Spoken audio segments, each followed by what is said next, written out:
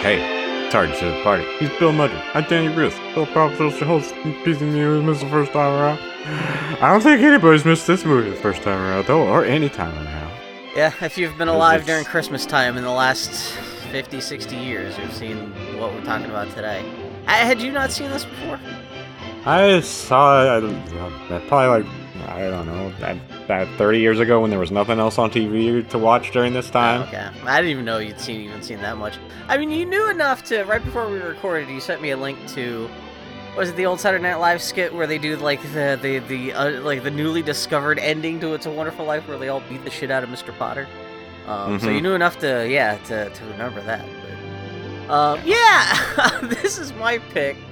I chose this out. I pulled this out of my ass at the last minute because it's covered in feces. Covered in poo. I'm not gonna say it because I do generally love this movie, but this yesterday was my birthday, and I was dying for something. I was trying to go, what can we do for Christmas? You were like, I just really want to stick it to Daniel on my birthday. What can we do for Christmas? Because I knew whatever. Because the way I almost end up. We record on Sunday mornings. I always end up watching whatever we're going to talk about the Sunday night before we record on Sunday morning, and so I knew I didn't want to spend my Saturday of my birthday because yesterday was my 45th birthday, and I was like, what do I want to be watching on my birthday that could be potentially Christmas related? That's not going to make me want to kill myself. Ironically enough, and I was like, fine, fuck it. I've seen it before, but It's a Wonderful Life. Because also, because it was my birthday, I thought it was kind of thematically appropriate, because I'm very appreciative of my life. And after this year we've been living in, I'm extra just like, oh my god. I would not blame anyone for wanting to throw themselves off a bridge after this year. But, I thought it was a combination of timely and appropriate. And just so. Yeah, It's a Wonderful Life. Even though you're into old-timey shit, you're not into this. I mean, I know you're obviously not into Christmas shit, but I thought, because this movie has nothing to do with Christmas until the last 10 minutes of the movie, I thought this might be a little bit more palatable, maybe for you, maybe? Yeah, you remember the last Frank Capra movie we did? Yeah, well, it was, it was Mr. Smith Goes to Washington, right? Uh-huh. And I did that on the eve of the 2016 election, and I fucked us on that, because I cursed the election. Did you not like that? No! Okay. I love Frank Capra. Well, I love It's a Wonderful Life. But... Are you not a fan? No, God, apparently not. Was it Uncle Billy? There was someone else that was in this movie. I was like, oh yeah. I was freaking out because someone... Oh, it's, Clarence the Angel. He shows up in The Invisible Man. And I remember in The Invisible Man, I was like, oh, that's Clarence from It's a Wonderful Life. The Angel. Maybe one day we'll talk about that. I think in The Invisible Man, you were like, fuck no. If we ever do It's a Wonderful Life, I'm going to shoot myself. So here we are. Talking about the immortal 1946 Frank Capra classic starring Jimmy Stewart and Donna Reed and Lionel Beloved Barrymore. because you saw it during Christmas time. Yeah. As a kid. I did not sit down and watch this movie until I was maybe in my mid-20s because, it was always on TV, but it always seemed super schmaltzy and shit. And I was like, it always seemed too Christmassy, whereas I love Christmas, but just because so many old people were into it, I was like, this seems fucking stupid. But then I actually sat down and watched it one day. I was like, holy shit, this is just about a biography of this guy flushing his life down the toilet for the benefit of these quote-unquote garlic eaters in his town. And it's also become fashionable of late of people to be especially fucking YouTubers and being all did you know It's a Wonderful Life is actually a dark, fucked up movie? It's yeah, no shit. You're not blowing anyone's minds by pointing out that It's a Wonderful Life is actually not that much about Christmas and that is actually kind of depressing. But that's not the reason I think it's good. I just love the little hermetically sealed environment in which this movie takes place in. I love the the guys who wrote Back to the Future were obviously influenced by this movie where it takes place in this small town with all these small moving parts comprised of all these little background characters who no one ever shows up without setting up something that's going to get paid off later in the film. I love movies like that, where it creates this little environment with all these, with all these great little, little side characters who all have a part to play, and who all show up later. and it creates this very kind of like little toy model world that is very kind of like, I don't know, some kind of comforting or something like that. And yeah, I kind of like that. But you have nothing to say, so I guess I guess we might as well start talking about the movie, because I guess this episode's gonna be monologuing to myself, I guess. No, I got plenty to say. Yeah, so yeah, it starts off. Actually, the most Christmas-y thing in the movie is the opening credits, where it's all like, well, it's a Buffalo. At least it's not Christmas music. It's just the Buffalo Gals Will You Come Out Tonight music over like an open book full of shitty Christmas pictures. And that's the kind of shit when I would watch this shit as a kid. I'm like, what fucking crappy old people bullshit is this? This movie already smells like grandma's feet. Mm-hmm. But if you can stick around, you find out it's about Jimmy Stewart getting fucked in the ass by fate. So what happens? What happened? Well, you are now in Bedford Falls. Thank you for the warning. Mm-hmm. Look at all the beautiful asbestos snow. Oh, I forgot it starts down. off with the prayers. Yeah, okay, yeah. Mm-hmm. Everybody's praying poor old George Bailey. Yeah, this is not the best poor guy. start to, because everyone's like, oh, please, baby Jesus, help Daddy. Mm-hmm. It's like, what's wrong with George Bailey? Oh my! So then we go up into the sky and some BC stains talk to each other. I don't know what. I mean, I know they're supposed to be constellations, but this is weird Yeah. because it's the angels. It's like Saint Joseph and shit talking to each other, but they didn't want to just make it. I kind of appreciate it's not like all Christ-like imagery, but as galaxies talking to each other in front of like a Mystery Science Theater moon that kind of travels past the camera. And it's so good in black and white. You can see all the two colors. If you think this is nasty, you should see some of the colorized versions of this thing where everyone just looks like they were colored in by some kid with crayons. Yeah.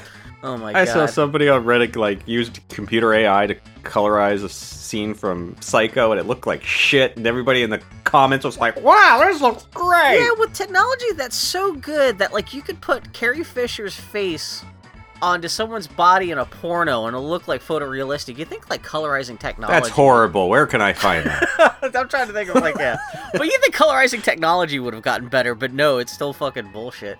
But yeah, I guess they didn't want to just like have a bunch of actors sitting on a cloud on a soundstage. So it's these animated galaxies, and they're talking about how George Bailey is gonna throw the most precious gift of life away. Summon Clarence the Angel. He's an idiot, rabbit-minded baby child. This motherfucker cannot get his wings. Oh yeah, that's the whole dynamic. And even because they're like, in order to catch him up to speed, this is the whole movie. Is these angels telling this life story of Jimmy Stewart to this Clarence the Angel. He's not even a galaxy. He's a tiny little star. He's a fucking idiot. Everyone hates him. Yeah. But yeah. They tell him we only got an hour to get acquainted with him. You think they spend more than an hour getting acquainted with him? If that were so, this movie would be 90 minutes long. Granted, it's not that long. It's a so little much over 2 better. hours, but yeah. That's not so long when it feels like an eternity. Time passes differently for galaxy angels. Yeah. I guess so. Hey, some boys are sledding on a totally not set. No sirree Bob, not a set at all. And these are the old, like, this is like Mr. Burns as a kid shit. This old-timey 1919 Schmitty. We're gonna go sled riding on a shovel, and Schmitty, we got these little hats, and yeah. Mm-hmm. They all sled onto some ice from a hill. George, the main character, his brother does it too. He falls in some water. But George was there to save him, but he got sniffles and his ear got... he deafened in left ear. Yeah. Very sad. Which that's much going to be one of the big things. Yeah, like I said, nothing in this happens in this movie without being paid off later. Yeah. Mm-hmm. The end. Aside from him saying, huh? Nothing really happens with him being deaf but like when he gets I guess he doesn't go to he doesn't have to get in World War II. And also, it's actually, you know what? It's actually kind of a clever... The movie thinks it's a clever excuse, him not having an ear, as an excuse as to why he's 4F so he can't go into World War II. Even though the character, by the time World War II starts, is like 35 years old. So he's not going to be like fighting infantry. Guess who's in their mid-40s when they show up when they're 19? The world's oldest teenager! That's one of the things, like the time, trying to pay attention to the Motherfucker was like timeline of this 38 years old when he's playing a fucking 21-year-old. I had to look up the timeline last night to be like, okay, how young is Jimmy Stewart supposed to be this in the first scene that Jimmy Stewart's he's supposed to be 21, I think. And I'm like, yeah, this is why it's okay. much believable. God, I guess you could go back and actually use AI technology to actually kind of de-age Jimmy Stewart in this movie if you wanted to. But anyway, It was the 1940s, so everybody always looked like they were that's actually decrepit and that old. could be maybe yeah, exactly. Actually, there's no performer in this movie who's over 18 years old. Everyone just because it's the 1940s, everyone's just haggard and tired. And, yeah. God. So it was a while before he could go back to his drugstore job he had as an 11-year-old. So Why? It's a different time, and he's totally also yeah. There's the richest and meanest man in town, Mr. Potter, more like Mr. Pooper. Oh, and that gets because he goes fucking so at Jimmy's store. He works as a kid in Gower's drugstore. I don't know if you wanted to jump that quickly because the reason Mr. Potter gets Mr. Gower, he's gotten a telegraph that his son has died from the Spanish flu epidemic of 1919, which is funny because I've seen a lot of people talk about how exactly 100 years ago, we're living in the middle of the COVID pandemic right now, so it's kind of funny how exactly 100 years ago there was a Spanish flu epidemic that was killing all tons of people and stuff like that. And Mr. Gower, he's all drunk and fucked up, and he doesn't realize... How can you tell his drinking's so subtle? Literally the first shot in the movie, he's pulling a tug from like a bottle of moonshine, and he's like, Georgie, go get the medicine and take it over to the people. And like, I guess this movie suggests he's making his own pills, not just like he's confused poison pills with medicine pills. But Hey, like, wait a second. He's filled the capsules with poison.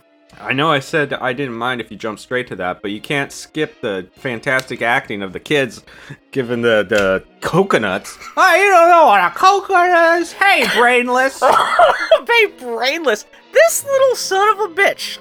This little hottie motherfucker. This movie does a terrible job of making George likable. Son of a bitch gives that motherfucker, poor girl, that she's like, I don't want coconuts. And he says, fuck it, I'm dumping 10 tons of He does put 10 tons of coconuts on her. I fucking hate coconut. Every time I watch that scene, I want to fucking throw a brick through the TV. You know, the only thing that's worse on desserts than walnuts is coconut. Because it's just like eating hair. It overpowers everything, too. He dumped... I mean, they don't make a big business out of it, but if you pay attention to what he's doing, he just dumped... It's mostly what he's handed her is a bowl of coconut with a little bit of ice cream underneath. It's gross, man. What? Oh, he does man. that because he's all like, hey, brainless, I'm part of the National Geographic Society. Well, and then that's when they're setting up the whole thing that he wants to go off and fight lions. I'm going to travel the world. Yes, sir. It is cute that he pulls out a copy of the National Geographic and he's like, hey, Brainley, so I'm nominated for entrance into the National Geographic Society. Because that was something I would do as a kid. Because I would be like, oh, here's this super cool thing that only I could have. I was invited to become a member of the Nintendo Power Subscription Club. I just bought a copy of Nintendo Power. I would totally do the same thing with National Geographic if that was the only thing I had to read as a kid. But anyway, so yeah, he gets pulled away by that. He's supposed to go deliver drugs. Turns out Mr. Gower's accidentally switched poison for the pills that he's supposed to deliver. He doesn't pay him to be a canary. You stop that. Is that where he beats the shit out of... No, that's later when he comes back. He's looking all weepy. Yeah. And it was a telegram that he left conveniently right next to where George was making ice cream. And the camera zooms in and it does like the iris in effect just to highlight, well, the light shines on the text just to be like, your son has died, and yeah.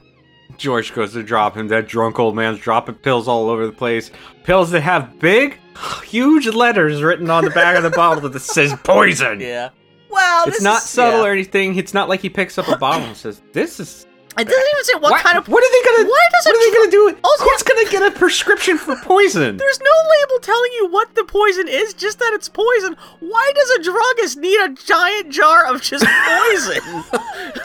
I don't know. I think maybe that he's saving that. Maybe they've got a rat problem at the pharmacy or something. But yeah. So George is like, man, I don't know what to do about this poison. Should I let him poison someone?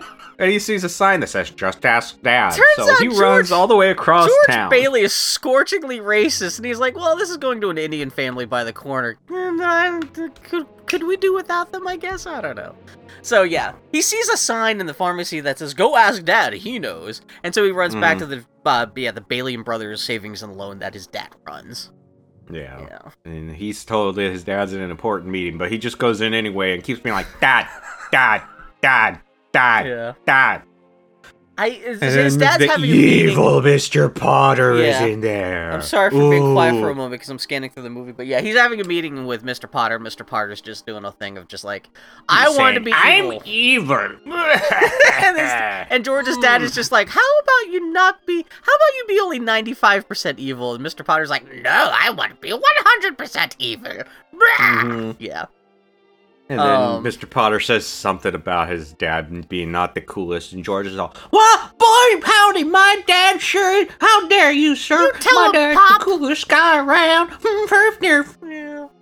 And so, yeah, that's our introduction to the main villain of the goddamn thing, and George Bailey just decides to go back to the drugstore. And not give a child poison pills. Yeah. Good job, George. You really had to think about that one. Well, I can see he's in a position of yeah. And we're being a little cinema sins about it, but like, yeah.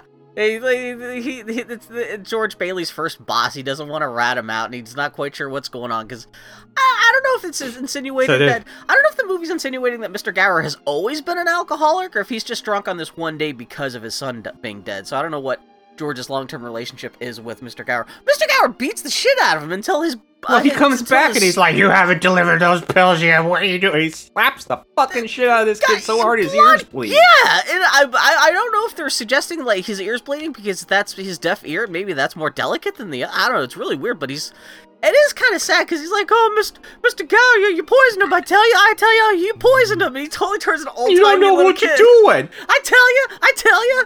And A holiday classic. Seriously, only 5 minutes of this movie. Mr. Gower does realize what he does. The words spring up on screen. Fa la la la la la la la. He does that. Mr. Gower does that time-honored movie thing where you have to test if something is poison by eating the poison, which I've never understood. He puts it in his mouth and says, "By God, that does taste like poison." He swirls his finger out his You mouth could and goes, just read. Could just read the bottle that says poison on it in gigantic block letters. Yeah. But he does fall onto his knees and he's all like, "Oh, I'm so sorry." And I do like little George Bailey is so freaked out. He doesn't know he thinks he's gonna get hit again, but Mr. Gower like falls on his knees and gives him a hug, and that's the end of the scene. But... Mm-hmm. Yeah, then we flash forward to the world's oldest 21-year-old. Yeah. With who's already got gray pubes. Mm-hmm. Dude, what do you think of Jimmy Stewart because in general? 20-something-year-olds do not wear bow ties. Well, 19, whatever the hell. I'm trying to think if... This is 1928. This is, yeah, because... Oh, I forgot, like, half the movie takes place during this one night. It's the night that his... He's about to go traveling while his little brother... It's his graduation night, I guess, from high school? Yeah, so we start off George Bailey. He's at the luggage store, and he's describing how he wants Big Joe versus the volcano. Yeah. Oh, he wants the biggest suitcase, so the guy gives him a medium-sized suitcase. And George Bailey punches him. Don't you know who I am? I'm the son of the man who runs the tiny and useless savings and loan. Mm-hmm. You know. Yeah, so he gets a suitcase. The old man that he smacked the shit out of him earlier bought it for him. What a great guy. I do like it's already paying. The movie's already setting up and paying off things like that. Granted, we're only 10 minutes in, but like, and then we go back and see Mr. Gower's actually cleaned up and nice and happy and stuff. But we both saw him in that drugstore not 5 minutes ago. This dude did not live to see another 10 years, or however many years. Well, then also, this is like 10 years after that first flashback, and this is only 1928, so there's still another 20 years left to go that he's still hanging around. Little George Bailey has turned from a tadpole into a 48-year-old man, but Mr. Gower never changes. He's completely immortal. Nobody else changes in this movie. Oh, they do the most old-timey shit. Like, when George goes back into Mr. Gower's, there's like a lighter thing, and I guess the idea is you're supposed to put your... Oh, yeah. Well, if you can light it and while making a wish, your wish will come true, and he goes, hot dog! And it's the most old-timey Mr. Burns, like... You think that's going to be something because they do it like two or three times, but no. That's one of the few things in the movie that's not like a setup or payoff. It's just kind of showing, though, that's just something I guess he's been doing his whole life, though, yeah. I guess. It's weird to think, walks too, around... This movie came out, 1946? And it's wild to think this flashback takes place in 1928, which to us would be like if we were just flashing back to like when the Xbox 360 first came out. Like, No, 20 years ago was 1996, Bill. Come on now. hey, shut up. What? Come what on, year don't is do this to me. Don't do this to me. Oh god. So anyway, but yeah, it's we just kind of Anyway. get acquainted with the rest He of the walks town. around town and everybody's like, George, I love you. Can I suck your cock? George, you're the best. Yeah, he Can I meets, give you a massage? He meets was it George. Ernie the cab driver, Bert the cop, Violet the town whore, I guess. From the Oh, way the she's movie. so weful. Oh, man, she wants him so bad. It is very cute when she shows up and she's like, "Oh, this little thing. I wear this whenever. I don't care how I look." And a guy almost gets hit by a car because he's ogling at her. And yeah, this is just I can't remember what George Bailey's all gusted up about, but he's just like, yeah, He's gonna travel. Oh, that's what it is. And Everyone's hunting him down to say goodbye because he's about to leave on some kind of big worldwide trip. That's what it is. So that's why everyone's like throwing themselves at his feet to be like, "Hey, I'm this character. I love you so much, George Bailey." Yeah. Yep. And so he goes home, and his brother's dressing for his graduation party. And I legitimately snorted at the idea this dude's supposed to be in his early 20s. Which was When even they the little play brother. things.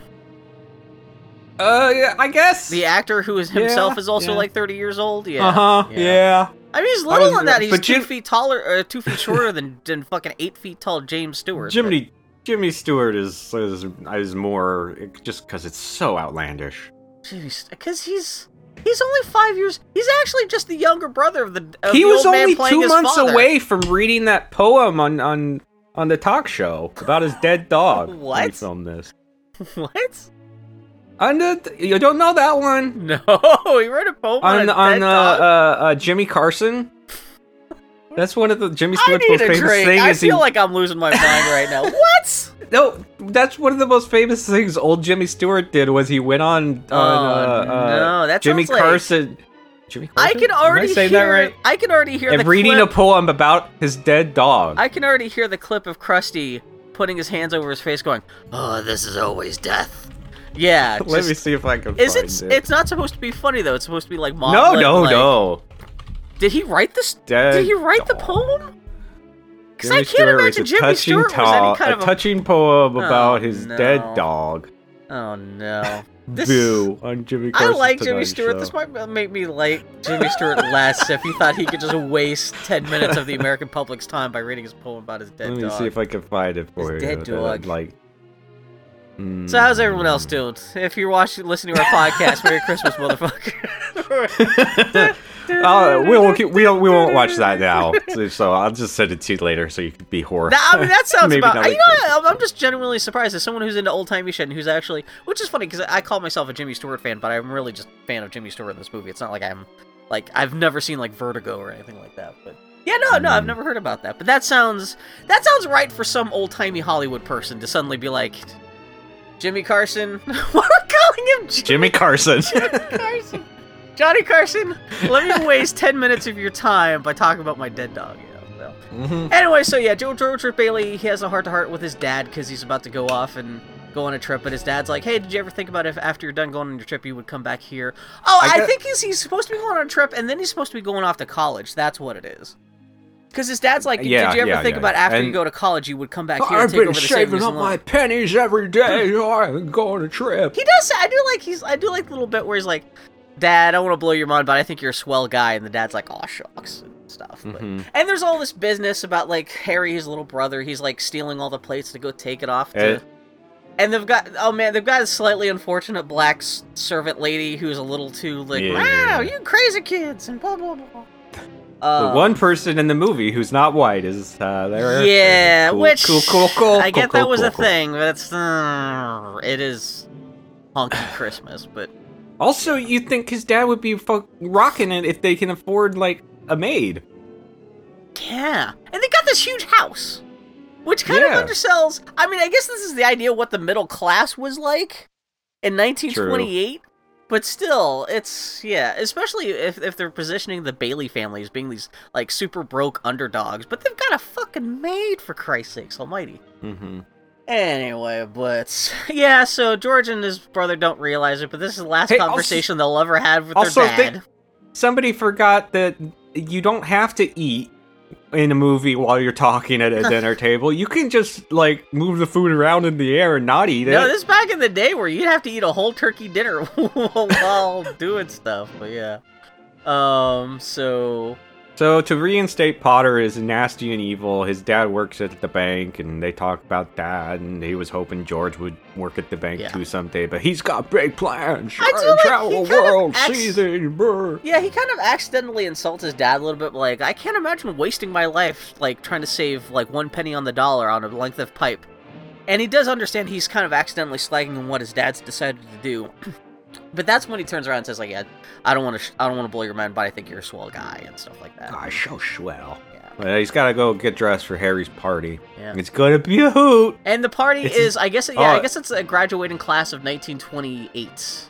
And it's a very busy jam-packed for a town of 50 people. That's a good point, actually. Everybody in this town is graduating. Everybody between the ages of 12 and 42 are at this, like, high school graduation party at this gymnasium where they have just saved a whole bunch of money by, instead of building a new building with a pool, they've decided to build a pool under the gymnasium floor.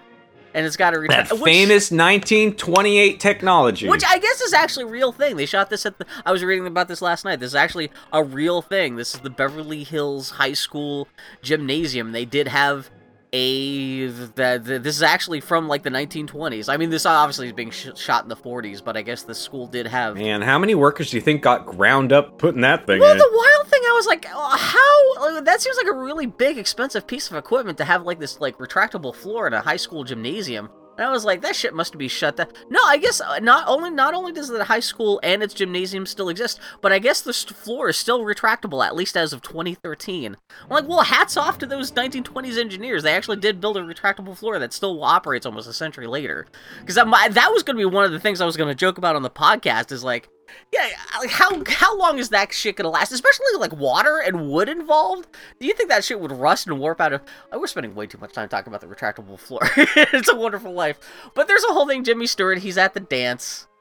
Somebody mentions, like, one of his friend's little sister has come back. I think she just graduated from high school and come back or something like that. I can always tell when you really like a movie. Yeah. Because I don't know why I bother taking notes when you like a movie of the blow-by-blow, because you just go. Well, no, I just wanted to get out of it, because we could spend all day talking about the goddamn retractable floor. So, yeah. No. I mean, you start talking about the scenes as they come, because you're watching it and everything. I don't care. I don't give a fuck. Did you recognize...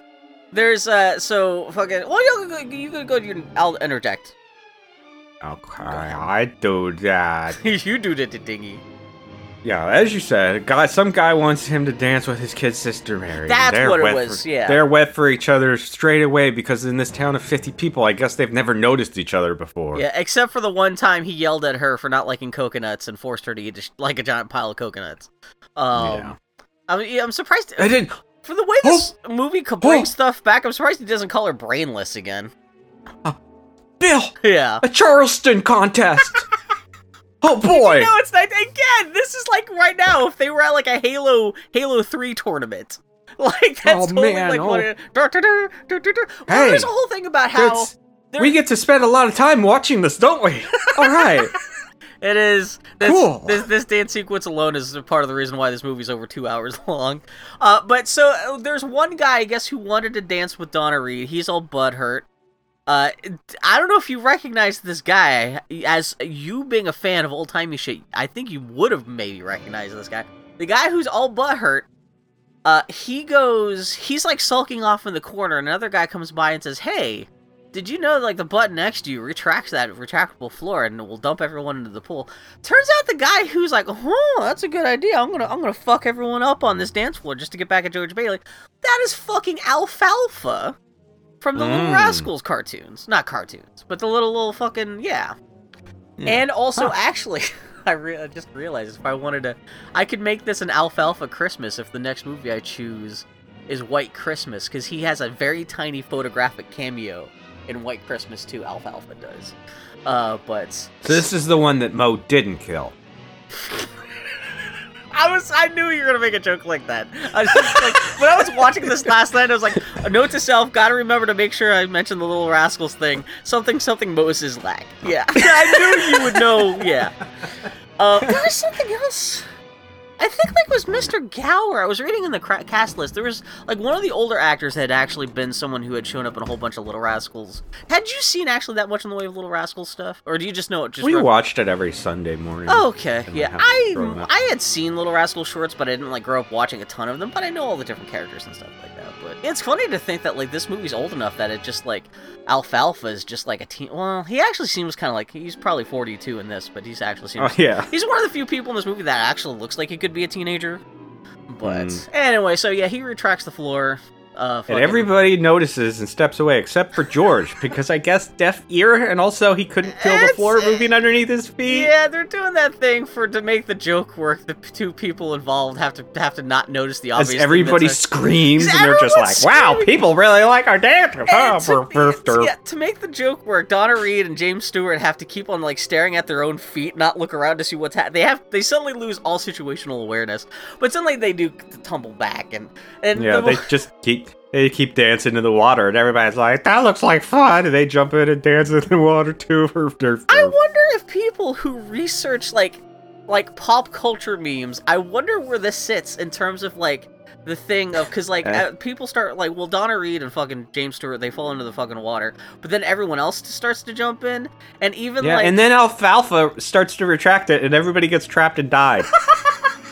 He starts making, I'm a hungry floor. I'm going to eat everybody. Big monster man. He just grinds everyone in his high school graduating class into a pulp. Murders an entire generation of Bedford Falls people.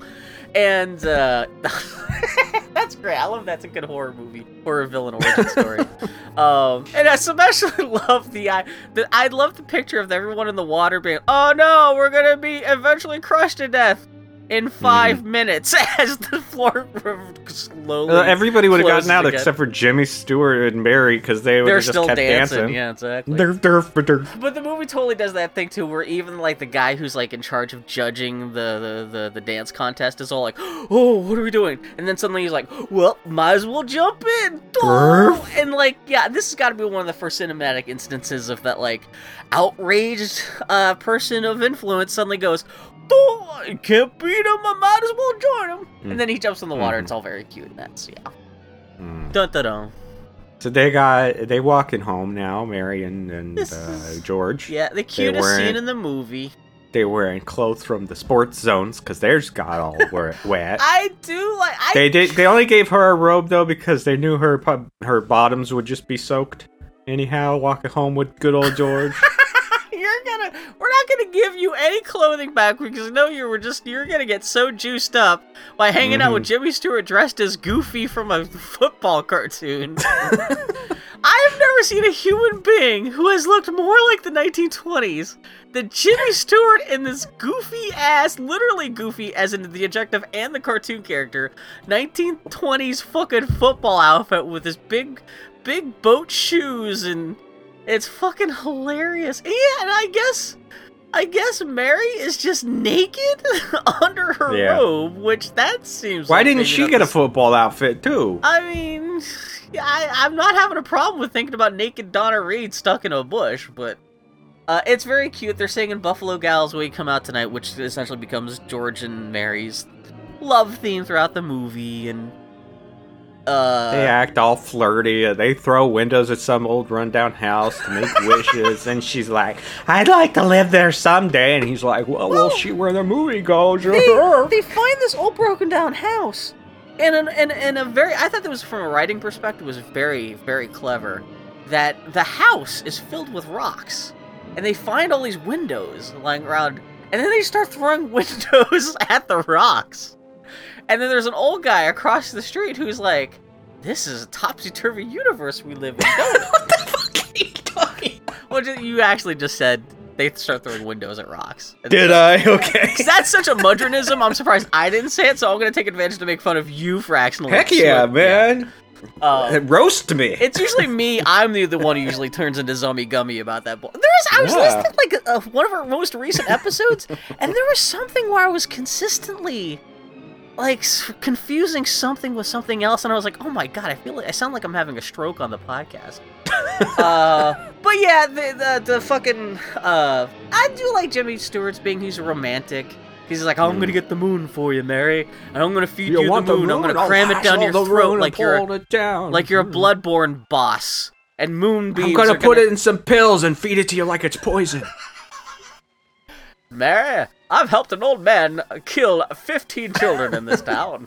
But yeah, she's all and all while some porch man's listening to be like, "Come on, you two, just fuck in front of me. That's all I got to live for." What this actually one was there's my two favorite characters in this whole movie. This is the first one. Giant baby-shaped old porch man who's just like watching them flirt the whole time, and he's got a newspaper and he's looking like someone just farted the whole time until finally he's like, why don't you just go kiss her? Youth is wasted on the young. And like Jimmy Stewart's like, you want me to kiss her? I'll kiss her. And that's when she gets scared and she runs into the bush and her robe falls off. Yeah, but he's standing on her robe tail and it falls off and oh no, she's in the bush. Yeah, and then it becomes a thing of like they start negotiating for the bush and stuff. Yeah, while she throws down a piece of cardboard on the ground and starts breakdancing inside the bush. What? Just what's that in reference to? Because the bush, the bush is going fucking bananas. Well, that's the only way she can emote. As an actress, she needs a way to. She can't just talk. She's got to like puppeteer the bush while she's talking, I guess. It's like there's an earthquake centralized just under that bush. Yeah, and it's actually a very nice scene, but suddenly gets interrupted. A fucking honking 1910 like fucking Model T comes up, and it's fucking. Like I think it's Uncle Billy and George's brother. Like, hey, our dad had a stroke. You gotta go see him. Home. Yeah. And he throws the robe to Mary and they leave. This scene is kind of the heart of the movie because it's you know George and his eventual wife like really meeting and bonding for the first time, and you get to see what a romantic person George is, which kind of gets thrown in his face a little bit later when he's stuck in the alternate future with Violet, where he tries to come on to Violet the same way, and she's like, you wanted me to take my shoes off and go into the grass? What are you, crazy? And just don't feel like it. So it kind of shows that like up any romance on this. Yeah. I do like Mary's totally working on the same vibe he is. I even like the fact that where he's all being romantic and she just kind of like turns away and she just starts singing Buffalo Gals, we come out. She's being very flirtatious back at him in a very cute way, and I do like the bit where he hops into the car, goes away to go with his dad, and just she pops up out of the bush, and the music rises in this very romantic, swelling music as she watches George drive off in the car, and like there's this big donging sound, and it's all very kind of like, I don't know. There's something very big, sweeping, and romantic about that one little scene that always struck me, even when I saw it as a kid. It was one of the few times when I saw this movie as a kid, I was like, okay, that scene's kind of nice. I didn't have any context for what was happening because I hadn't seen the rest of the film, but that's one of the few things when I was a kid, I was like, maybe I'll watch this whole movie someday and I will like it, and I eventually did. But this also shows how George Bailey can't be happy without being immediately kicked in the dick by fate, which is the whole theme of the rest of the movie, because yeah, it's all about him. He's getting all Gucci with Mary, and he has to pay the price with his dad dying in the middle of it. So, the movie suddenly jumps forward. It's like 3 months later. Everyone's wearing black armbands at the savings and loan because they're trying to figure out what to do. Dad is dead. Yeah. George gave up his trip to handle the savings and loan. Yeah. And the boardroom is where the board is meeting, oddly enough, and old Potter's in there being all evil and shit, saying, "Rah!" Yeah.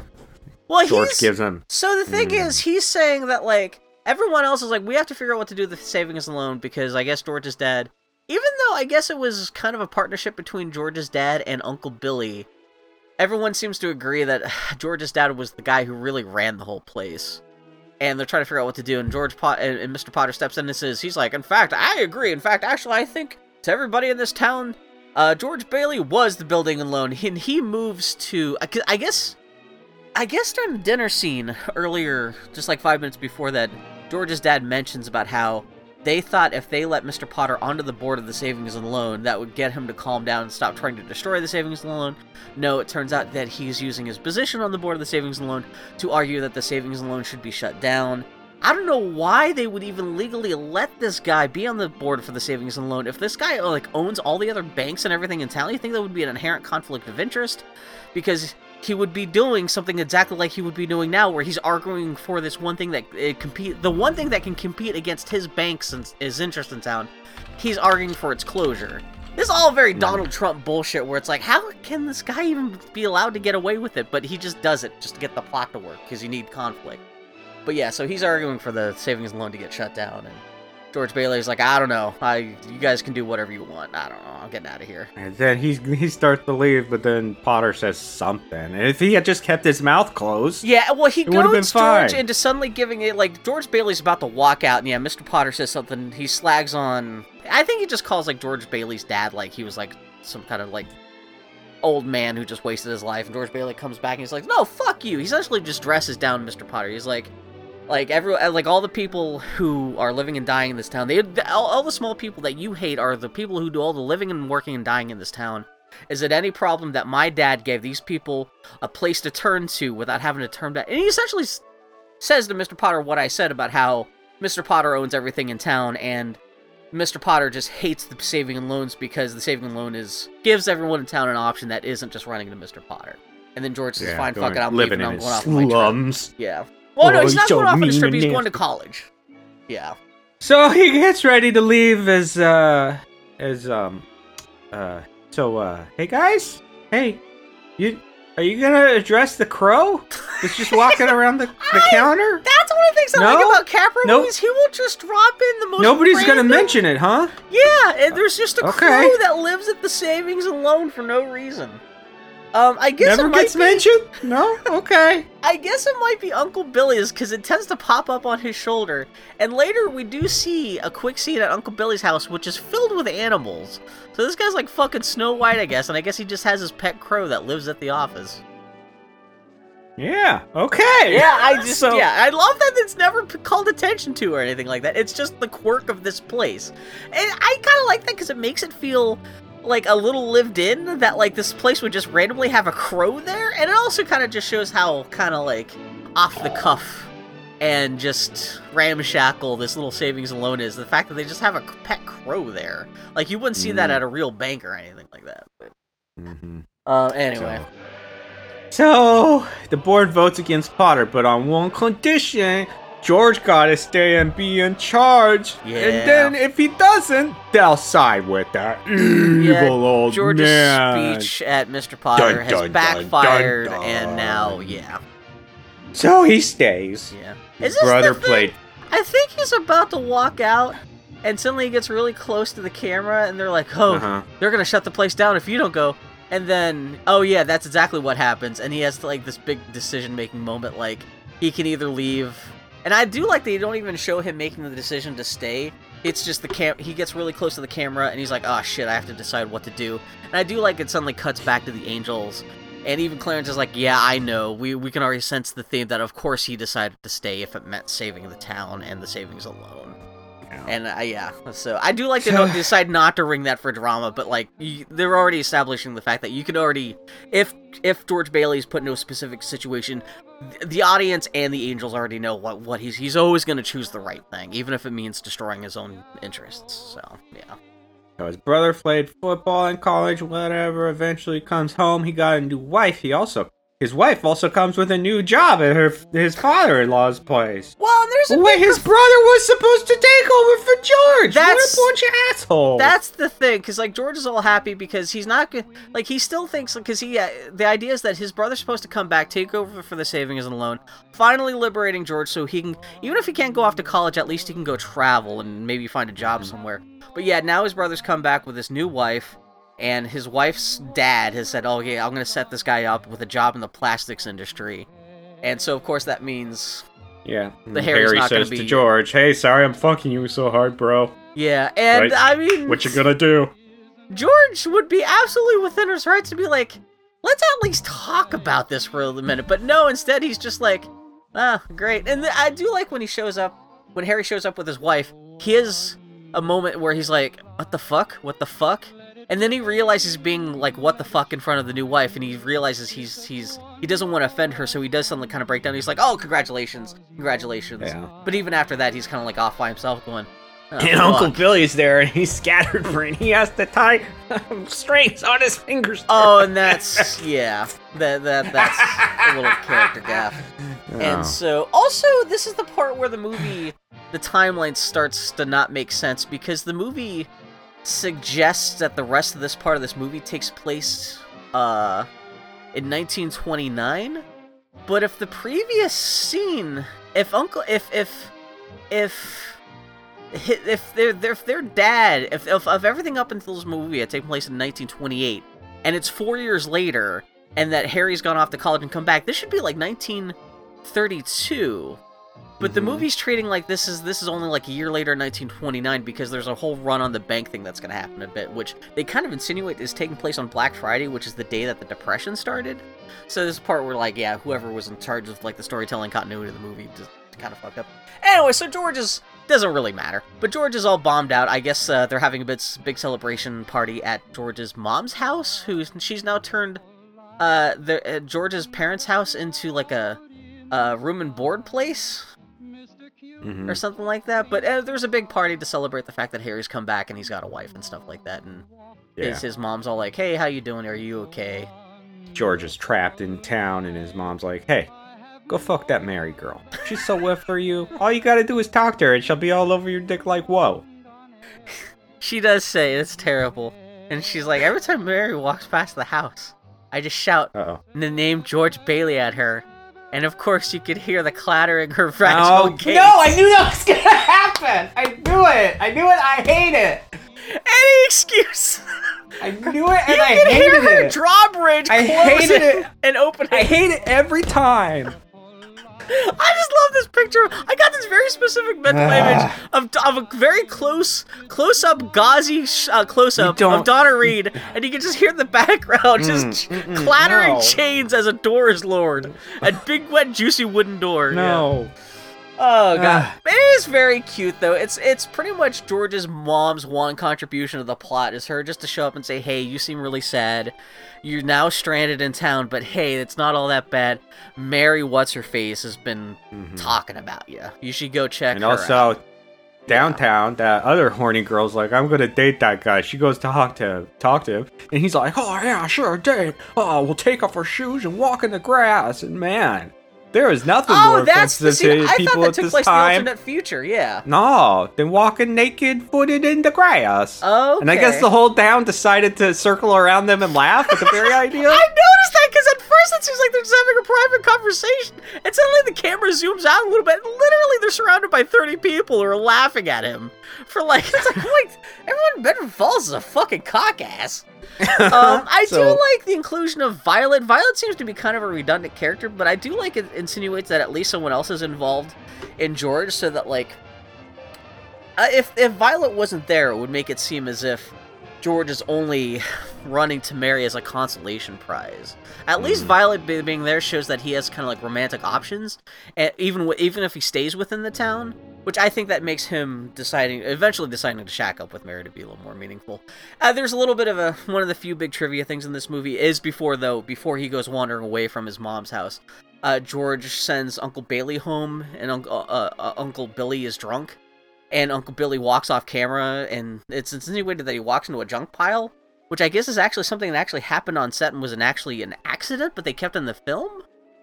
And I do like the bit where George's mom, when he's still at his mom's place, like he puts her hat he makes what's he do, like he puts his hat on and she turns him around and pushes him in the direction of Mary's house, and that's when he goes walking wrong, and I guess he has to walk through the main square of town, and that's when to get to Mary's house, and that's when he meets Violet, and everyone laughs at them.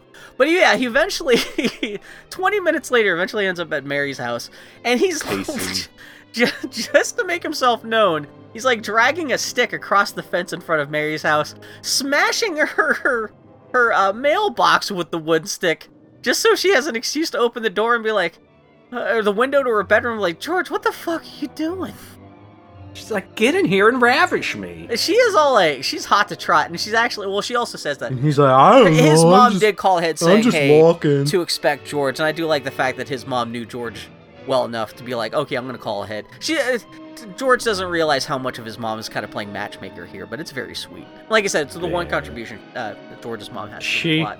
She runs downstairs, puts out the drawing she did of him 4 years ago lassoing the moon. It is crazy. Turns on Buffalo Girls. Doesn't seem desperate at all, though, Sariba. For someone who, according to this movie, they have only briefly met twice in the course of their entire lives, and she is like been. I really liked it when he called me brainless. Yeah, I know exactly. In one of the two meetings that we've seen them have, he wasn't exactly the most respectful person towards her. This motherfucker force-fed me coconut when I was 10. So yeah, she totally like dresses up the living room. She has the record of the Buffalo Girls where you come out tonight. She puts that on. I guess she commissioned a drawing of George lassoing the moon. Or she drew it herself. Who knows? That would be kind of cute. Well, yeah, that would be very sweet. He goes inside. And he's like, I don't understand. I didn't even tell anybody I was coming over here. Your mom called you. And it's like, yeah, because they could see your dick dragging down the street like a divining rod, George. Also, she's like, I heard everyone laughing at you from 10 blocks away. What the fuck did you do on the way over here? He looks at her drawing and says, some joke, huh? Well, fuck you, George. Yeah, I just did that. This is the endless patient of Mary Hatch right here. Like, she again, the fucking vaginal gates just clanging open, just waiting for an invading army, and he's just like, Schmucker's jelly. She has every right just to punch him in the nuts. It's gotta be good. Yeah, and even her mom is all like, what's going on? And she's like, he's making violent love to me, mother. Yeah, you can think that's a joke, but no, it's violent love. I appreciate that term had different meanings in World War II, but like now it's like, oh my gosh, you really just does want to get fucking donkey punched by Jimmy Stewart. Holy shit. Mm-hmm. And so yeah, she tries singing Buffalo Girls to him. He's like, that was 4 years ago. What are you doing? What you went to college and came back? On the other She's like, I haven't felt alive since I was naked inside that bush. I'm surprised she doesn't like pull out a little house plant. And she's like, do you want me to get naked and stand behind this plant too, like before? And Jimmy Stewart would be complete within his rights to be like, yeah, that was 4 years ago. Has there not been nothing else that has happened in your life since that night? Oh my god. Yeah, her mom who's clutching her bed coat or house coat. It is great that the mom is tell him to get the fuck out of here. That Sam from New York is gonna call you. And Sam Rainwright, this is a character they've been seeing throughout the film. This is just a mutual friend of theirs who just, all we know that he goes around goes hee-haw all the time. Mm-hmm. Which I guess they gave that character that affectation just so you could recognize him when he's a little. He's one of the little kids that even George Bailey's like sled riding with when they first show the very first flashback. But Sam Rainwright, I guess, also has an interest in Mary, and I guess the mom is all like, "Fuck George Bailey, Sam Rainwright. He has a boner for you. He's rich. He's like involved in the plastics industry too. You should no, is it? Yes, is that what it is? Sam Rainwright's into plastics and Harry." I don't know, but so in the middle of this, fucking George and Mary, she rightfully tells George to fuck off finally, and he does leave. And George throws down his hat so he can use it as a plot device in a moment. Totally. I wonder. She smashes the shit out of that record. I do love when she smashes the record because she's absolutely. I mean, she's being weirdly clingy, but also George is being a fucking asshole. She totally deserves to be like, "What the fuck?" Yeah. Hmm. I do love though, like so right in the middle of the Sam Rainwright calls up and the mom's all like, "Oh, he wants to bone your butt. Sam Rainwright's on the phone," and like it's right at that moment, yeah, George Bailey's like, "I forgot my hat," and like I do love Mary Hatch is all like, "Oh, Sam Rainwright, George Bailey's here. He might want to stick his dick in my ear, but I also think you are marvelously sexy." And then George Bailey just gets all jealous and stuff. It's very cute. Yeah. And she's like, "Sam wants to talk to you." So then we get to watch them have a one-sided conversation. It's great. Yeah, it's a little weird. Suddenly he wants to talk to them both, even though I guess he wants to George tells them about some factory his dad could buy. Yeah. That goes on for like 20 minutes. Yeah, for some reason, despite that, it seems like Sam Rainwright is only calling Mary as a booty call. He's suddenly like giving investment advice to both of them. He's like, "Hey, get George on the phone. I want both you guys to invest in my company." And George is like, well, what? Not only should we invest, why don't you move the company to our town? Because like ever since our like tooling company went out of business, we need stuff anyway. So that's not really the point. It's just he drops the phone, shakes her violently, and yells at her that he doesn't want to get married. He doesn't want no ground floors. Yeah. He wants to do what he wants to do, and she cries. And then he kisses her everywhere, and that old timey smashing faces together kisses. And now they're married. It is. I've seen some people hold this up as being one of the most romantic kissing scenes in movies. The hell is what? I understand from like a dramatic perspective, but just the physical fact that they don't kiss as much as just rub their cheeks and faces against each other. Also, he just screamed at her. Well, He no, shook but I her do, like it's understood that like this is the last writhing. He's upset because this is his last chance to actually leave town, and he has to make the choice: is he just gonna leave town, or like? Well, that's it. He gets really pissed off because. Also part of the thing is like Sam Raid has offered them like a job and money and stuff like that, and like just as the moment he knows George has his one last chance to leave town, everything in the universe seems to be conspiring him to keep him in town. He's obviously got a crush on Mary, and she's all like, oh. And I do like that they show the receiver swinging, and you can hear Sam on the other end say, "Good pussy, make a man go crazy." Exactly, yeah. Well, that's kind of the thing that's actually happening, because, like, George, it's not that George is being a dick, but he's obviously in love with Mary too, but he doesn't want to be pulled because he's already given up so much, he doesn't want to give up his one last chance to leave town, but he finally gives in, and that's the big... It could be, the kiss itself could be much better, but they just violently rub faces together, and suddenly the music swells, and suddenly, I think, everybody's throwing rice in a rainstorm. That's gonna be fun to clean up. Oh god, it's gonna be terrible outside. That sidewalks is gonna be filled with fermenting mush for a week. Yeah, so I do like the movie doesn't waste time. It goes straight from them kissing for the first time to suddenly now they're married. Yeah, they get in a taxi and are like, look at our huge wad of cash. Yeah. Well, we're going to travel the world. Either 1929 or 1932, depending on how you want to interpret the timeline. I mean, $2,000 ain't nothing to sneeze at. Yeah. And, it's... Oh, no! There's shenanigans at the bank. Everybody wants to get inside and take their money out for reasons. I don't know, I wasn't listening. This is another thing where, like, George has gotten married. He's finally got enough cash to actually at least go traveling on his honeymoon. And again, the movie's whole thing of, like, George Bailey can't be happy without immediately being kicked in the balls. He's literally about to drive out of town. Hit the cab driver, Ernie, has a bottle of champagne that the cop, Bert, has just gifted them. They're literally driving out of town when they see that there's a run on the bank. There's a big crowd outside the savings and loan. And I think even Mary's like, ignore that. Let's just get the fuck out of here. And, like, George's like, oh, Mary, I gotta go see what's going on at the savings and loan. So they go over there. Yeah, and it's not described exactly what's happened. George Bailey runs in there, and I think he asks Uncle Billy what's going on, and Uncle Billy just says, how do these things ever happen? All we know is that the bank called our loan. I had to give all the cash we had on hand to the bank. We have no more money. Now everyone in town... They stormed the savings and loan to get their money out of the bank. He closed the doors of the savings and loan, which drove everyone nuts. Now everyone in town is banging on the doors trying to get the money out of the savings and loan because they're afraid they're going to lose all the money. And like I said before, he seems to be insinuating that this is all happening because it's the Black Friday, the day that the stock market crashed, so everyone's panicking and trying to get their money. Even though it never specifically says that, it seems to be what the movie's insinuating. And so George Bailey has to go in there and try to, like... calm everything people down, not to take their money and destroy the town. Man. It is great that, like... Man, all you want to do, George, is get out of this fucking shitty-ass town. Fuck them. He could have just done that. He had the time. He could have just let the savings loan hang, gone on vacation. Although, actually, if this is Black Friday, who knows how fucked up the world would have been. This would have maybe a bad time to go on a month-long honeymoon vacation, but... Yeah, there's a whole thing. He makes an impassioned speech, and Mary's like, "Hey, you guys can take our money." I love that they dole out their $2,000 to everyone. I love that it's Mary who comes up with that idea.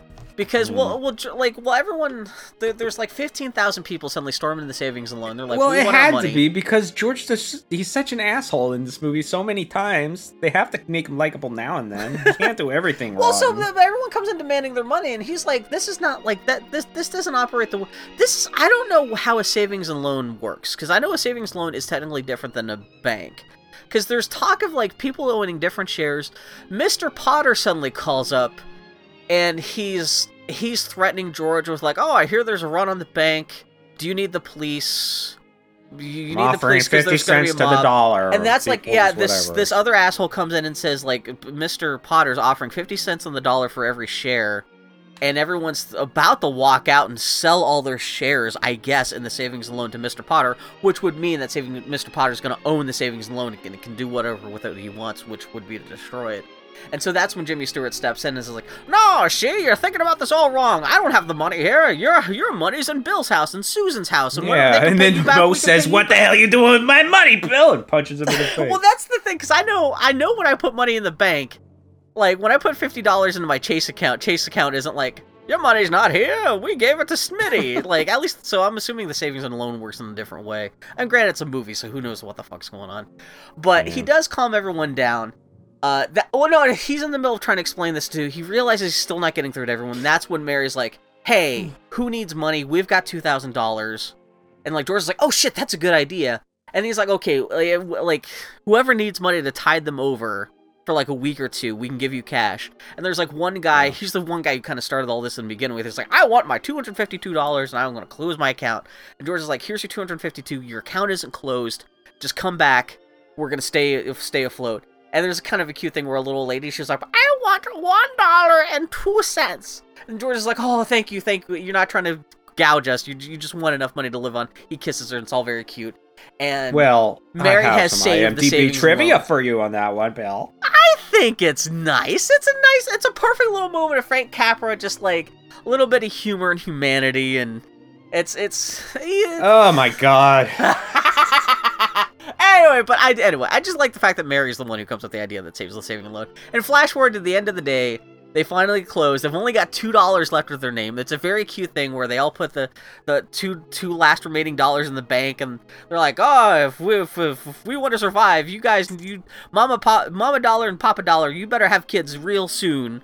And they put the dollars in the bank, and yeah, it's cute, and not exactly how George and Mary probably envisioned their wedding day ending, but he gets a call at the end of the day from his wife.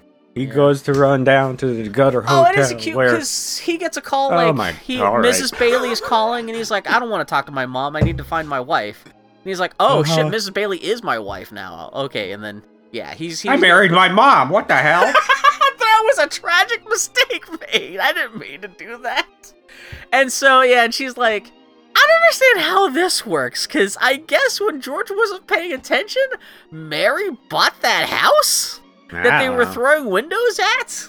Mm-hmm. And so he's like, "I gotta go to 320 Sycamore," and he goes there and he's like, "What? Sycamore?" And it is like the fucking nasty ass house that they were fucking with before. I don't know if fat old baby man is still living across the street, but he's disgusted, confused, and horny all at the same time. Actually, it's not raining. This is just Mary's pussy juice flying from the skies because she's so wet for fucking George. But yeah, it's dark and rainy. And he's like, "I think something died in the walls here. That smells really working for me."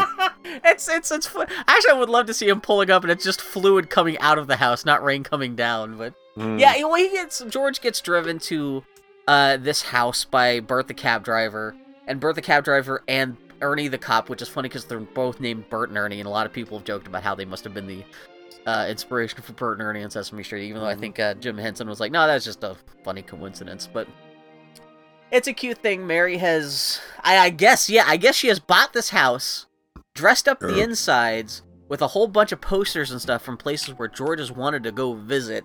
She's got, it's very Data from the Goonies. There's a couple of roasting chickens in the fireplace that are hooked up to a record player that's playing music, but the turntable's also turning the chickens.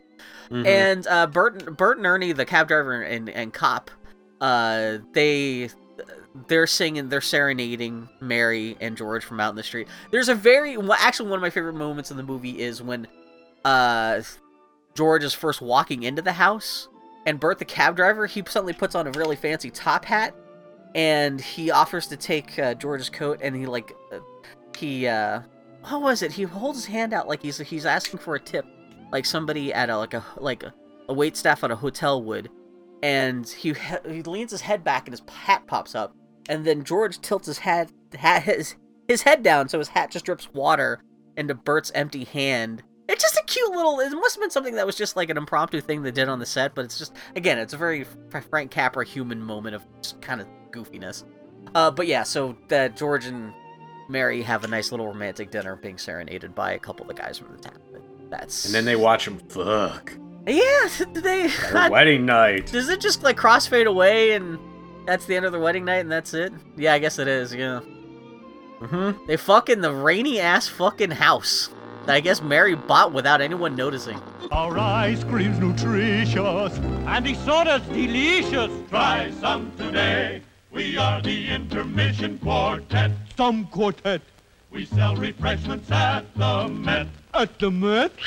So if you should want to get delicious ice cream, soft drink, popcorn, candy, I like candy. It tastes just dandy and comes in handy when I fight the bull. Popcorn's puffy, so crisp and fluffy. We all eat popcorn until we're full. Oh, how I love the soft drinks here. They taste as good as the lager beer. And now our operetta ends. We'll have an intermission, friends. Ladies and gentlemen, tonight marks an historic, not to say unique, moment in the history of both television and cinema. After a search of nearly 40 years, the fabled lost ending to Frank Capra's 1947 film, It's a Wonderful Life, has been found.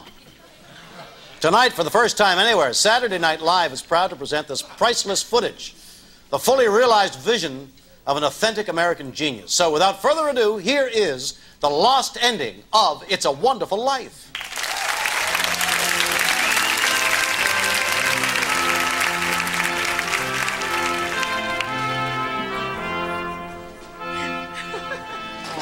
They've been coming all evening. They didn't ask any questions. All they said was if George Bailey needs help, we're here to help him. Oh, well, Mary, I never realized I had so many friends. And a man who has a friend is a rich man. That's what Clarence said. My golly, he was right. We wouldn't have a roof over our head if it wasn't for you, George. Thanks, Dave. Thank you. Pardon me. Oh, Harry. Hello, Harry. George. How are Welcome you? home, Harry. Merry Christmas, George. Now, wait a minute, everybody. I've got a telegram here I want to read. From London. Dear George, stop. Mr. Gower cables, you need cash. Stop. My office instructed to advance you up to $8,000. Stop. Hee-haw and Merry Christmas, Sam Wainwright! Hark the herald angels sing, glory to the newborn King. King's father. Quiet, everyone! I remembered what I did with the money, the $8,000. Well, that's great. That's great, Uncle Billy. Well, what'd you do with it? I was in the bank. I had it in a newspaper. I remember giving it to someone. Well, who'd you give it to? No, wait. Now, I just called Clarence at the bank. He told me that old man Potter deposited exactly $8,000 right after I left. It was him! Well, what are we waiting for? Let's go get it.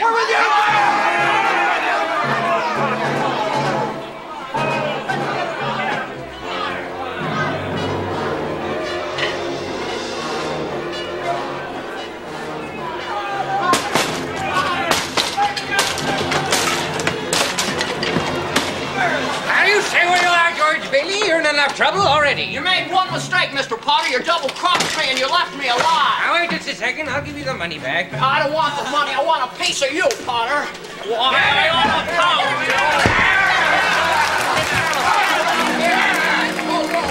Around you and your money. Well, it doesn't, Mr. Potter. And the whole bad configuration of things, you're nothing but a scurvy little spider. Why, you're nothing but a fraud. You're not even a cripple. Now, wait a second. I can explain that. Harry, Mary, hold him for you. Yeah, hit him, George.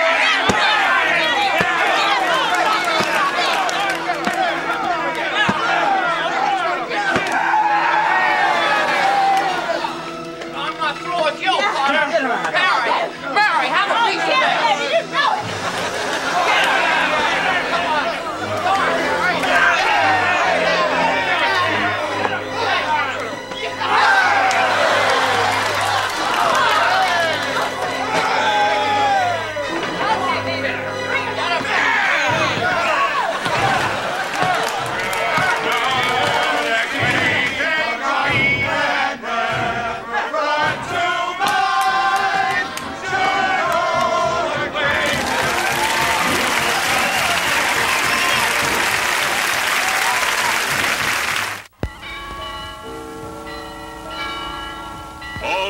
our wonderful nation, the bells are ringing. In small country churches, in towering cathedrals, from the bikes of children in a crowded city. Yes, the bells are ringing. They're ringing out to tell the world that this nation has united in peace to defend its freedom. And there are Christmas bells, a sort of composite of all the others. They celebrate the birth of the Prince of Peace. Their tinkling sound tells us to be good and to be true, and to remember our men in uniform, here and overseas. So let the bells ring out. And let me, on behalf of the manager and all the employees of this theater, wish you the merriest Christmas ever. Oh, and then I think it cuts the angels, and the angels are like, and 4 years later, then they had all kinds of babies and shit, and is that what happens? We see Martini. Well, no, there's time passes again. Goats and kids. Somebody owns a house now. I don't know. Yeah. They move into. There's another house. So there's this Italian guy named Martini who becomes a little bit of a thing. We've actually seen this guy. He was in the bar in Casablanca. He's this Italian guy named Martini who owns the bar later that becomes a big thing in the Back to the Future 2 part of the movie. George. Yeah, it's a couple years later. I guess the Bailey brothers and Lone Place. They've established a place called Bailey Park where they've built a whole shitload of homes for the local people.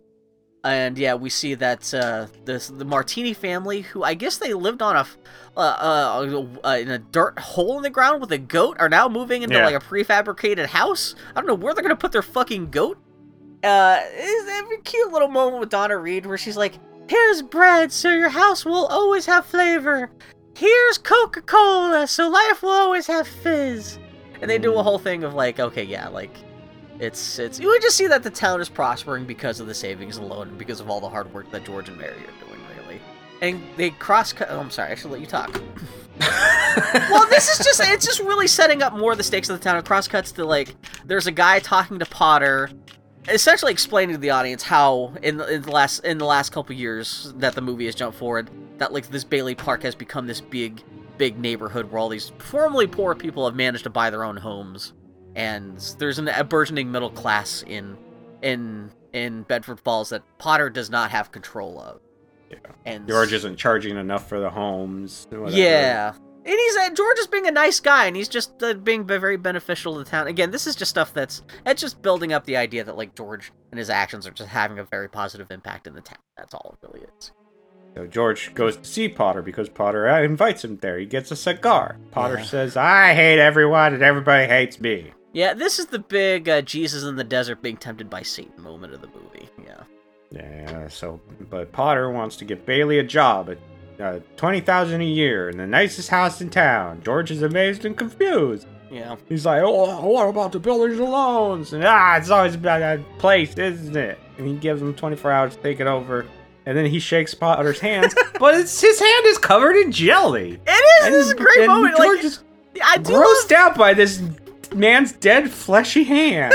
This is one of the big turning points of the movie where George is holding his hand and he realizes what he's doing, and the disgust with himself is it's a great acting moment. He wipes his hand on his coat and he's like, I don't need 24 hours, I can tell you now. And he essentially, like, he pulls out a gun and threatens to shoot both Potter and the guy behind him, and he just, like, knocks everything over and then shoots himself Bud Wire style, and that's the end of the movie. Yeah, it's really fuck weird. Fuck you. It You're really cool. does just... Fuck you.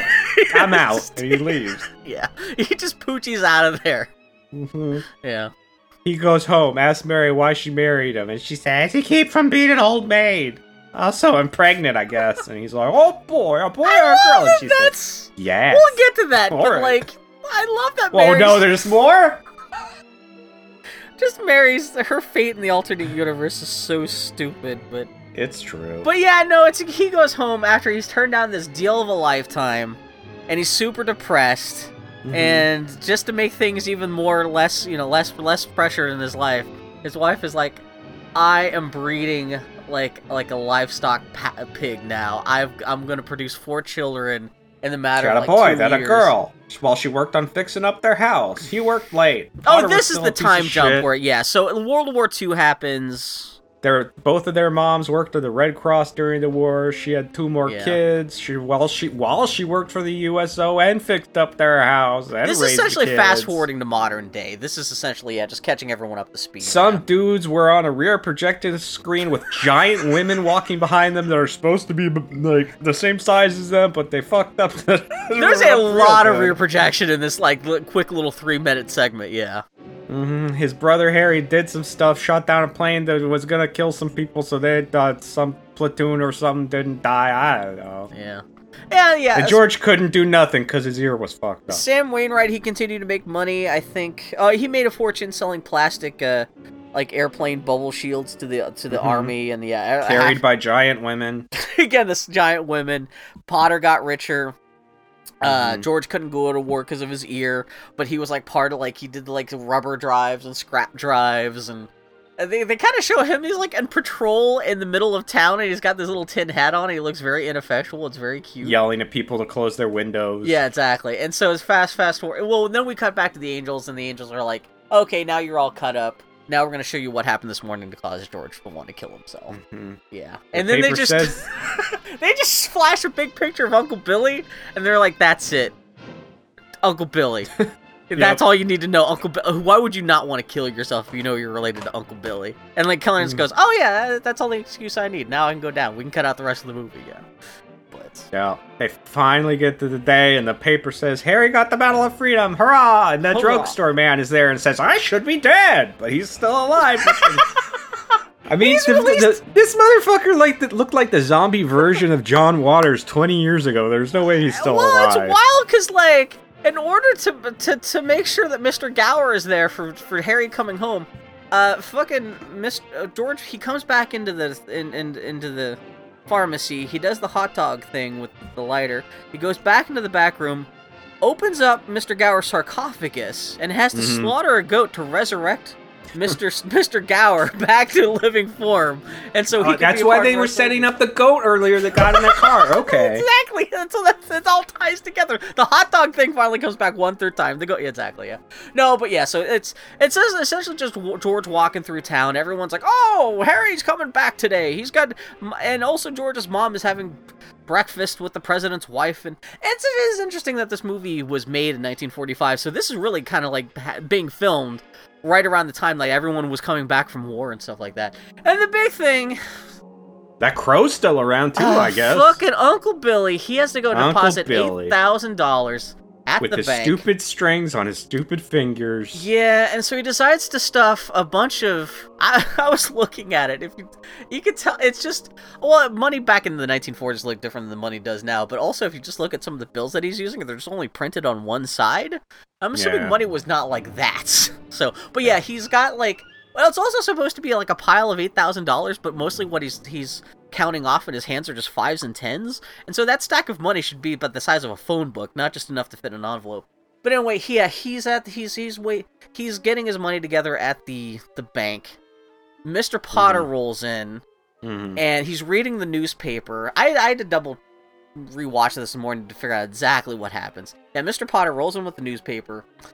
Uncle Billy can't not be a dickhead, so he decides to go over, rips the newspaper out, and Mr. Potter's hand is all like, oh, look at the headline today. The Bailey boys, they're heroes. They're fucking fantastic. It's going to be a big thing. And Mr. Potter's like, bleh. And then Uncle Billy says, hey, you want some money? Here you go. You can buy a lot of Super Nintendos with this money. He's stupid enough, he folds up the newspaper in his hands, accidentally, like, folds the goddamn envelope with $8,000 into the newspaper, like, slaps it at Potter's chest to be like, you couldn't get at those guys, they'll show you. Then Potter, grabs the newspaper back, not knowing he's also grabbing $8,000 that Uncle Billy just folded in the newspaper, and he gets wheeled into his back room at the bank, while Uncle Billy goes to deposit the $8,000, and he gets up to the teller, and I'll let you, you know what happens next. Well, the bank teller's like, hey, Billy, you stupid idiot, you forgot something again. He's like, what? He's like, don't you usually need money if you're going to make a deposit? I'm watching the movie now as we talk about it, and he actually literally calls Billy, you fat asshole.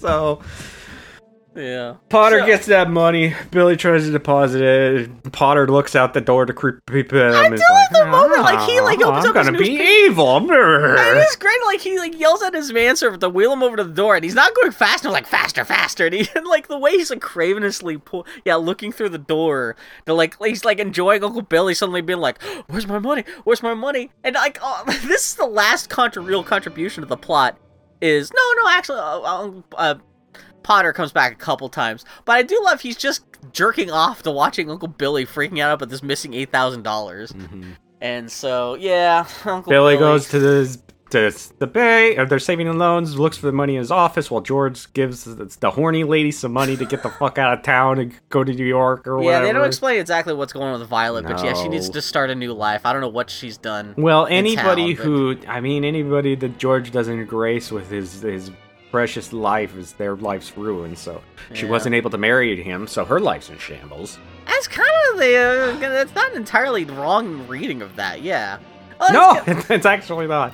So, Oh, I now- didn't realize she kisses him goodbye, and so he's actually got a little bit of lipstick on his cheek for the rest of the movie. Oh, and actually, even the bank examiner comes wipes out it and sees off. that. But like, it's a little bit. This gets thrown back in his face by Potter a little bit later, yeah. and so Billy tosses his office upside down looking for the money. The bank examiner's there.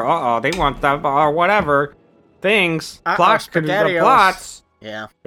So now they retrace his steps. They look for the money. They don't find it. George is pissed. He yells at that old man and shakes him by his lapels. Yeah, it's weird because they seem to suddenly teleport to Uncle Billy's house because he's If there's yeah. If there was one thing Jimmy Stewart was good at, it was being an incredible asshole while playing the quote-unquote nicest guy around. Just Well, he like in has been Mr. for Smith this Goes to movie. Washington when he went around punching reporters randomly.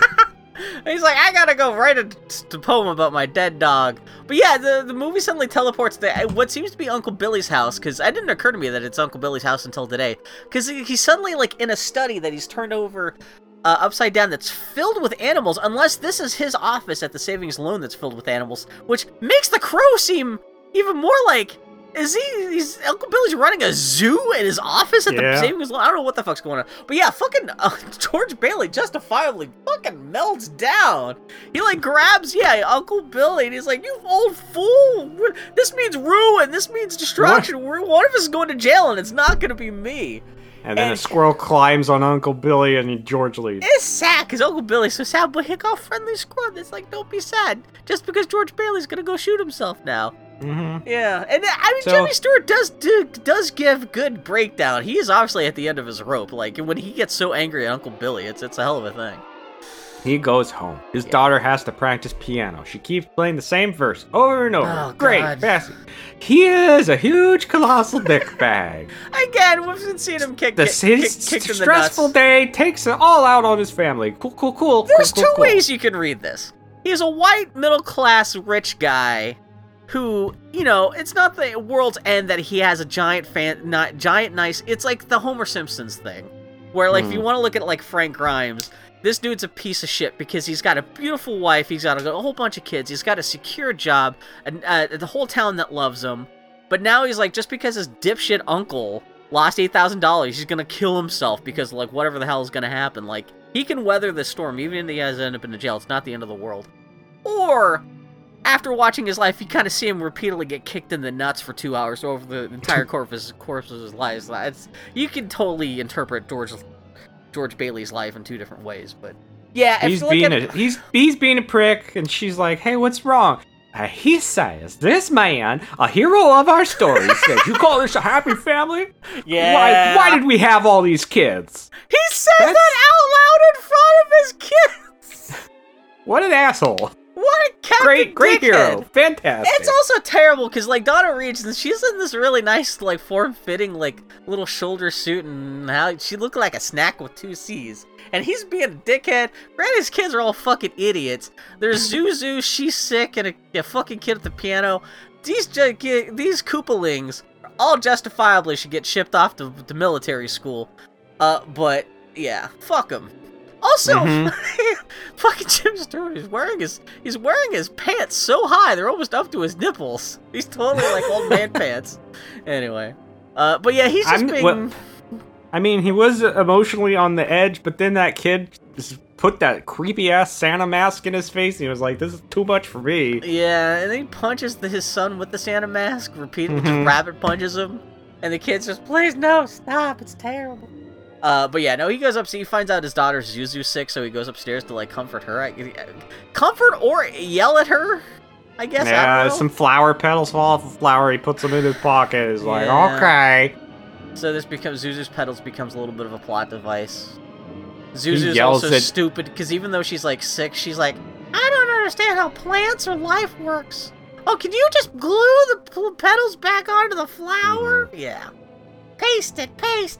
He yells at one of the kid's teachers on the phone, calling her a stupid bitch. Being a real cocksucker to everyone. That's gonna come back to bite him in the ass in about 5 minutes. I do love that, yeah. Well, the Zuzu's sick, because I guess Zuzu took her coat off on the way home, and that's how she got sick?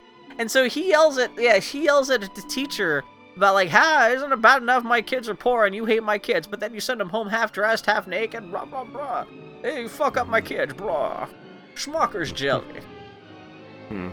Then the husband calls back, yells at him, and he's like, I'll kick your ass, motherfucker. Dad of the Year award right here. Yeah, then he yells at all of his kids and tells them to stop playing that damn piano. It destroys part of his house. He's so likable. I love him. Great. Yay. Fantastic. Jimmy Stewart. And then he's like, let's just pretend that never happened. Repress that. Repress that forever. Thank you. Okay, well, I'm out. He is a white straight male dad in the 20th century, so of course it's like, I've committed violence against my family. The only way we can work past this is just to pretend it never happened. Yeah. So he goes back and sees Potter and is like, hey, I was calling you a piece of shit a couple hours ago.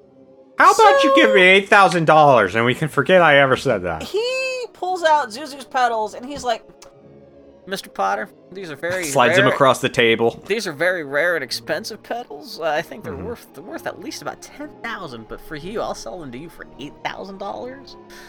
Yeah, Mr. Potter's just like, yeah, it is terrible because Mr. Potter really does just like fucking twist the knife here, where he's like, what are you? You once called me an old, warped, twisted old man. Well, what are you but a young, twisted, warped young man? And yeah, it's just... He does have a $15,000 life insurance policy, and Potter's like, you are worth more dead than you are alive. Yeah, and you were mean to me that one time, so nah. Why don't you go ask that riffraff you like so much? I bet they wouldn't be nice to you. And I'm gonna call the cops on you. We'll see. Which is funny, because what he suggests is actually just what happens. That he just does get the money from the family. But he's like, oh yeah, I'm gonna call up the cops and put a warrant out for your arrest. And blah, blah, blah. George leaves, climbs in his car, goes to get drunk. The answer to all life problems. Yay! He gets sweaty at the bar. That's Martini's bar. I guess that bar is owned by the Italian guy with the goats. It's suggested, yeah.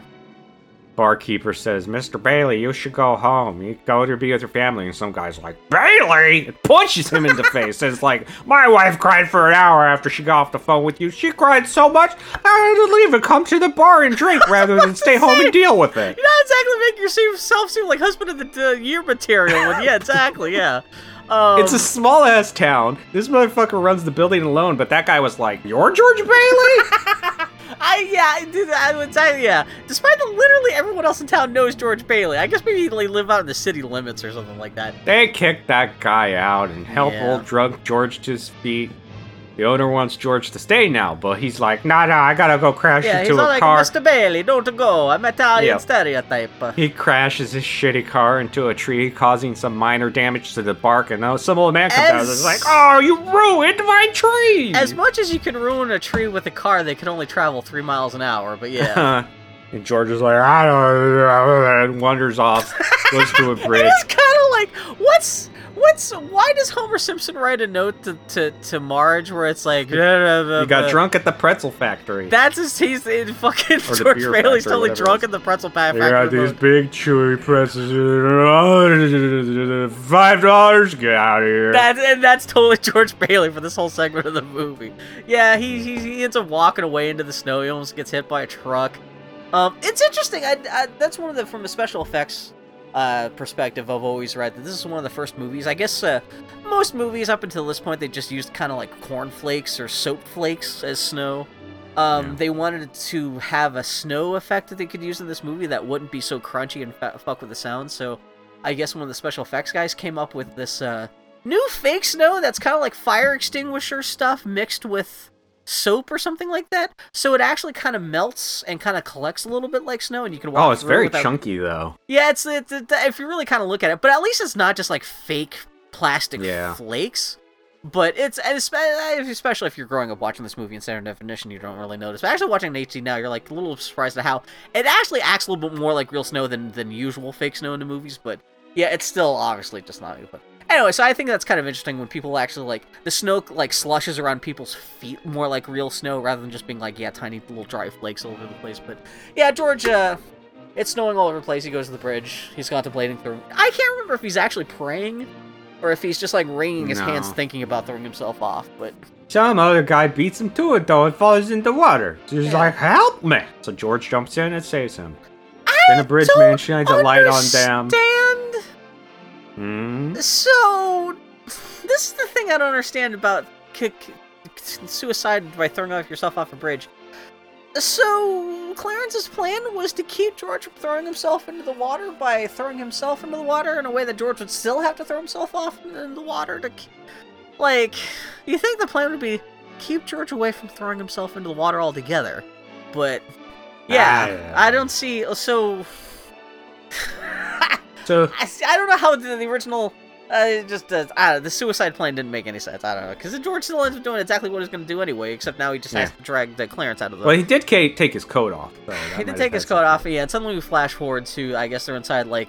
I guess someone who oversees the bridge has a little house off to the side. It's actually... I love this character actor. He doesn't have a line in the movie. He's just reacting to Clarence saying his bullshit.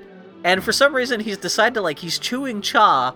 while, like, sitting in a chair that's tilted at 45-degree angles during this whole scene, while, Clarence is explaining the situation to, Says George. He's an angel, he don't got his wings yet, he makes that guy fall down so he can leave, because you gotta get rid of that extra. Yeah, but that's very Frank Capra-esque to have, like, this kind of goofy character actor in the background or kind of reacting to everything, and he's about to go to spit his chaw, but every time, like, he's about to do so, Clarence says something new that's like, what the fuck, and he's like, what the fuck, and then, he does fall and leave and stuff. Yeah.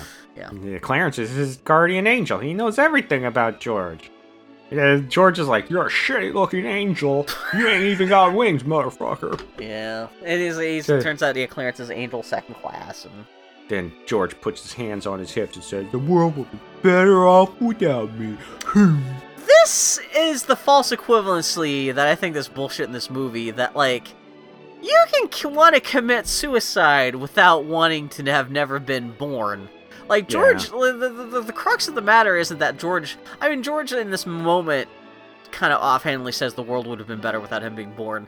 But it's a false equivalency, because you could, like, it's not so much that the problem isn't so much that George honestly thinks that the world would be better off without him as much as he thinks that he just wants to end his life as it exists now. But hearing that George says he'd be better off never being born at all gives the man with the fat man's head on his skinny body an idea. That's like elderly baby face. Yeah, Clarence's head looks like it should be about his head looks like his body should be about 100 pounds more than it is. Which is funny because I think the character's name is like Clarence Oddbody. You called him Clarence Boddicker, which is the bad guy from RoboCop. And that's a totally different movie when it's the guy from that 70s show being like, can you fly, Bobby? That might have just been a stumble over words because I didn't know he had a last name in this. I just thought it was Clarence. He just briefly mentions Oddbody. Like, it's not, they don't make a big production, but he does. But it is funny that Clarence Oddbody, I could see why you would accidentally call him Clarence Boddicker. But yeah, I want to see that version of this movie where the angel's just a total cock-ass motherfucker, just doing like he's snorting coke like it's snorting snow like it's coke, and oh my god, yeah. Now George can hear out his deaf ear and his lips not bleeding anymore because he's never been born. Yeah. And now their clothes are dry too, like miracles. People they go to where his car was, but it's not there.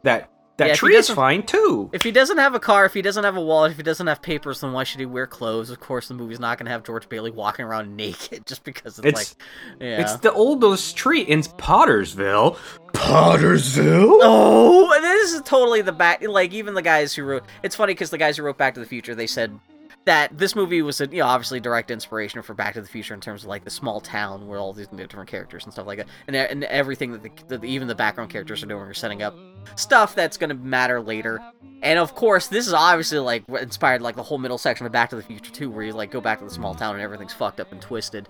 Just to jump back real quick, I do like the moment where Clarence does suggest like, okay, if you don't want to be born, we'll make that a real thing, and suddenly it happens. Like, the snow suddenly disappears from the background, and suddenly there's a big gust of wind. I do like, he's like, you don't have to be that mad about it. Kind of suggesting that God's not exactly happy with this idea to, like, alter reality, but he'll go along with it.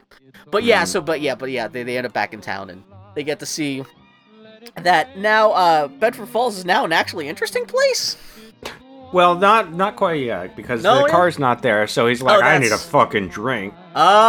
This is... So they go to the bar, the nice, quaint little bar, but now it's a swinging jazz bar. Oh, it's no! Actually a the cool worst thing! Bar. Yeah! And also... Bill! Yeah? There's people of color in there. Yeah... That's how you can tell it's very unseemly. Yeah. Good way. Yeah. Thank you, 1940s Hollywood. No. My second favorite character gets to shine in this movie. We'd already seen him before, but he's Nick the bartender. He was in the good version of the bar, but now he's even more kind of like greasy and like, hey, out the door, through the window, out you pixies go. I love the bartender. He's so great. He's like a character from a Bugs Bunny cartoon. I love him to bits. But yeah, George goes to get a drink. Fucking Clarence is like, I want to have mulled wine with heavy on the cinnamon, light on the cloves. And I do love the bartender's like, we don't need characters like you. Give the place atmosphere. And he's constantly threatening to punch or throw these guys out. It's great. I love the utter disdain Nick the bartender has for Clarence and George here. It's fucking delicious. Every time a bell rings, an angel gets his wings. Oh, and Clarence is 293 next May. And Nick, love George, the bartender, like... I like how George is like, you calling him his name, and Nick's like, how dare you call a man by his name? The ultimate insult. That's another thing I don't care about you. What do you get off calling me Nick? I don't know you from anyone. I do love when Clarence is like, oh, that's where the angels get the bells or whatever. I do love Clarence is just like, or Nick is the bartender is just looking at him like he's gonna punch Clarence right in the face. Yeah, and then George is all trying to do it like on the down low. He's like rubbing his lip, trying to like, Clarence, shut the fuck up. Shut the fuck up. We're gonna get our asses kicked in this place, but yeah. The old man from the drugstore comes in, and he's like, I thought you'd never come in here, and sprays him in the face with Speltzer, and everybody says, ha ha ha, that old man guy is abuse. Yay. And I guess George being alive kept this guy from turning into a complete asshole to everybody, too. Well, that's what, like, he goes up to Mr. Gower, and he's like, Mr. Gower, what happened? And that's when Nick the bartender is like, that's another thing. If you know this guy, you must be a piece of shit, too. Because this guy, he just got out of jail after 20 years of serving a sentence for accidentally killing a kid. Yeah, and poisoning a kid. Yeah. You must be a jailbird too, so get out of here, you. Yeah. They kick him out of the bar. Will you show these two gentlemen to the door? And like the body, the fucking bouncers, fucking Patrick Swayze shows up and does karate at them and throws them out. Yeah. George wasn't there to stop him from poisoning a kid, so he got poisoned. Yeah. Also, it's not Martini's, it's Nick's. Ah! I guess Mr. And Clarence, Martini. and he's like, what's going on? And Clarence is like, asshole. I told you, I'm an angel. You're nobody right now. And he's like, oh, you've been given a great gift. A chance to see the world without you being born. He's like, Jimmy Stewart says, you're crazy. Again, you could shave 10 minutes off this movie. You just take out all the Jimmy Stewart stammering in the movie. Yeah. Oh my gosh, Bill. Bill, the whole town is a scandal. There's lights and neon. Jitterbugging, Bill.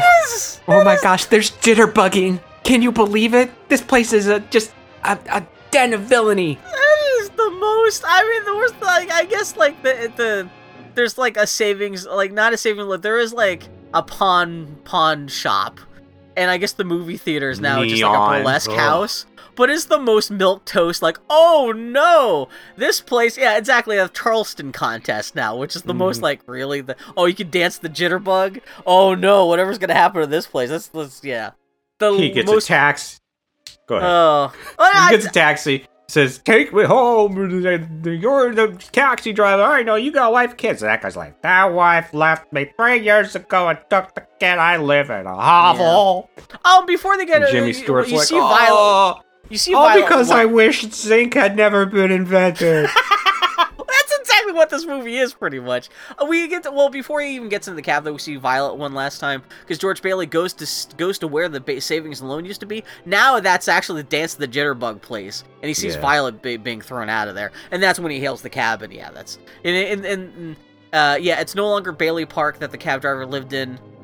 He says, take me to Bailey Park. He gives him an address. No, he goes to the house first. Oh, he does go to the house. Okay, I thought we went straight to the cemetery. No, he goes home, and the driver's like, ain't nobody lived there for 20 years. But before they do that, he also bangs on the side of his taxi and has a cop follow him. The taxi driver, I was looking up his credits. We have seen that taxi driver at least once before. He was the orchestra leader in The Reluctant Dragon. He pretended to be. It was funny because they had to hire an actor to pretend to be to play the Disney orchestra leader in their quote unquote documentary about how the Disney studio worked. Which I thought was kind of funny. Which actually, that would have been roughly.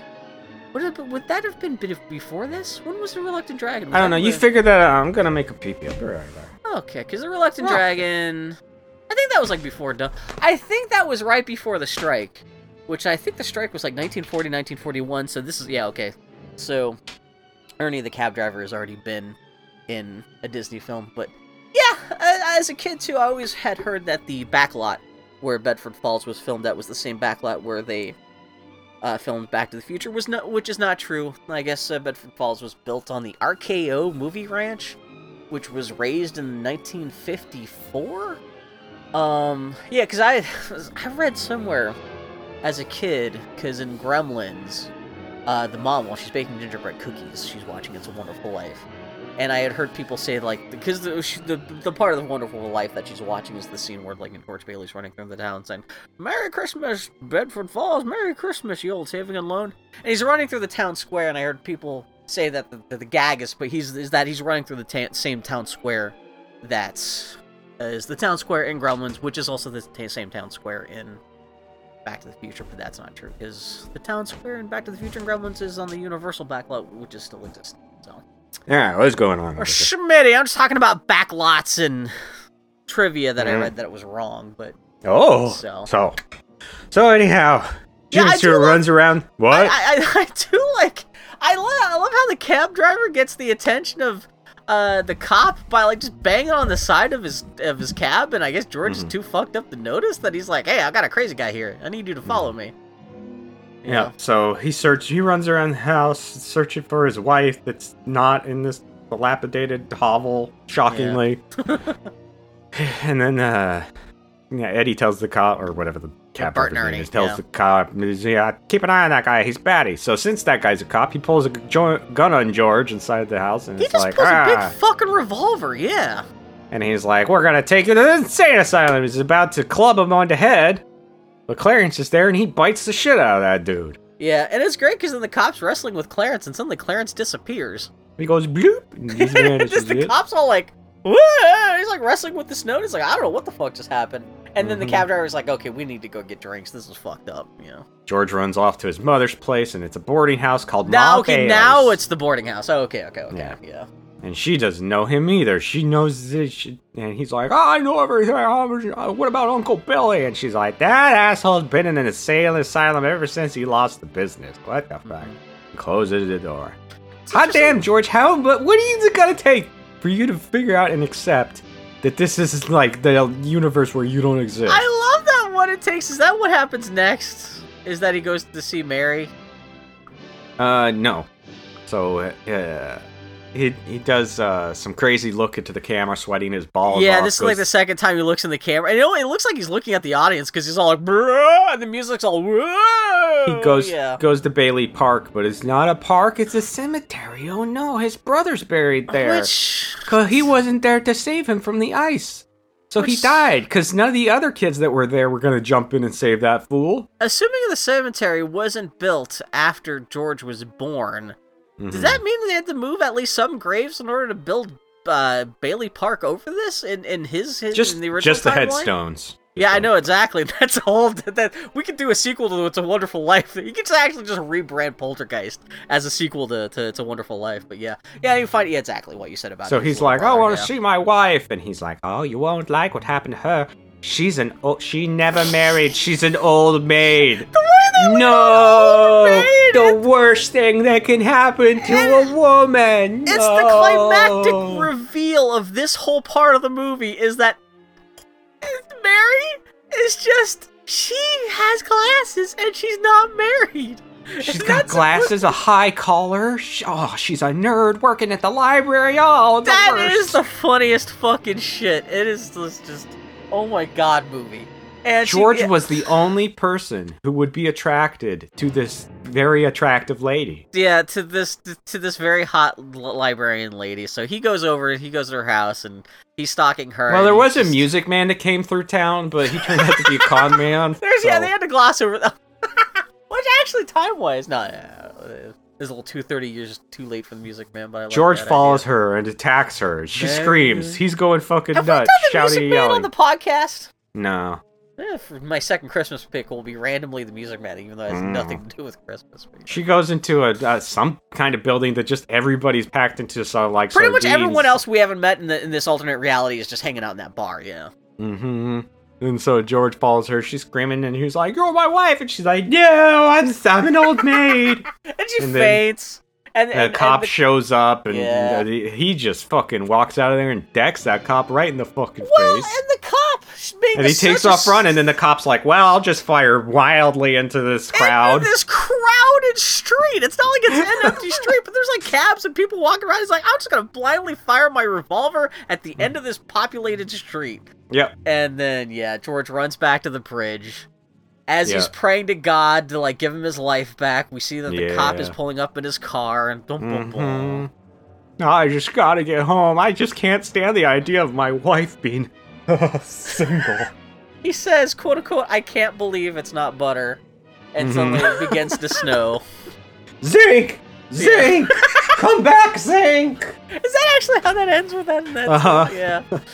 Which is, I didn't, it's funny because I had seen that and it didn't take until years later that I saw was it the Life Without Spring short on Mystery Science Theater 3000, which I guess the Simpsons writer said that was the direct inspiration for the Zinc thing, but yeah. Yeah. And so, I guess the snow coming back is the moment that God suddenly decides to give George's life back, and now he's So the cop shows up, but he calls him George. He knows him now, and he goes around saying, "Oh, Merry Christmas, sign, Merry Christmas, pile of horse manure, yay!" Running through town, yay! And just get ready for this to be on every ad. A holiday sensation at 6 p.m. Christmas Eve, Channel 12. Yeah. Merry Christmas, sign, Merry Christmas, you old building. Yeah. Oh, Bailey, building and loan. Mm-hmm.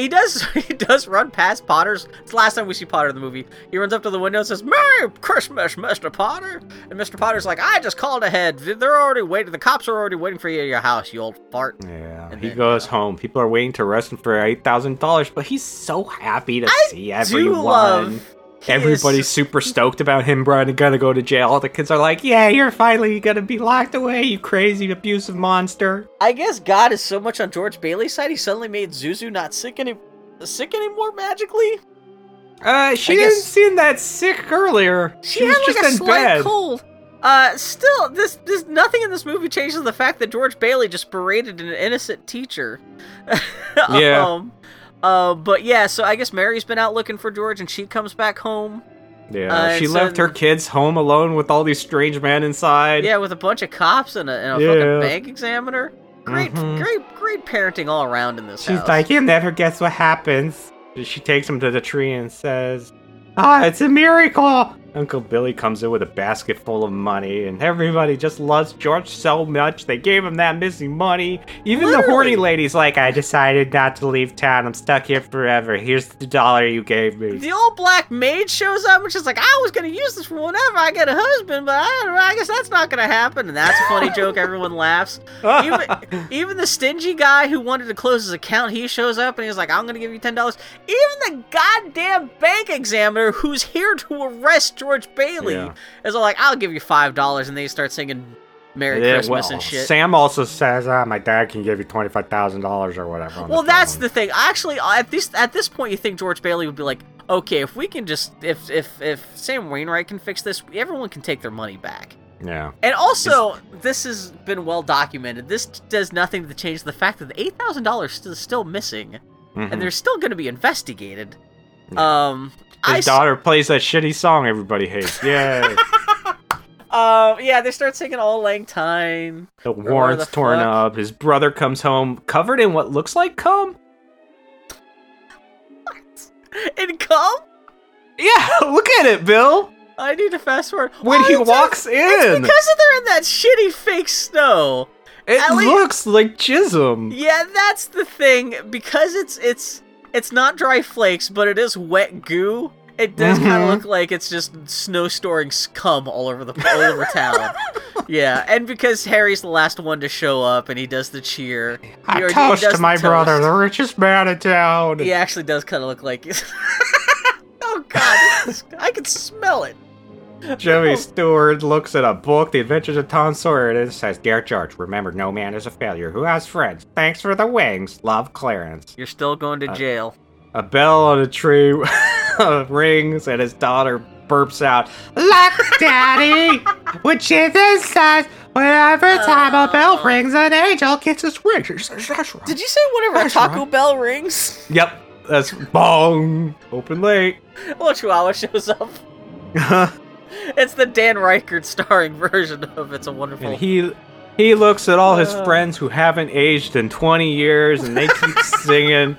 Potter gets away with everything, and it ends. Yeah, Yay. Potter drives off in his new $8,000 car into the distance, and that's the end of the I gotta movie. send you the image, the you perfect sent screen me. grab I got of him winking at nobody. Looks like Jimmy Stewart's having a heart attack. Yeah, Daniel just sent me a screen cap of... It's gonna be the art this week. It's Jimmy Stewart winking at Clarence, just at the end of the movie, even though Clarence is not there. He's kind of like, "Oh, thank you, Clarence." But it looks like he's turning into Popeye.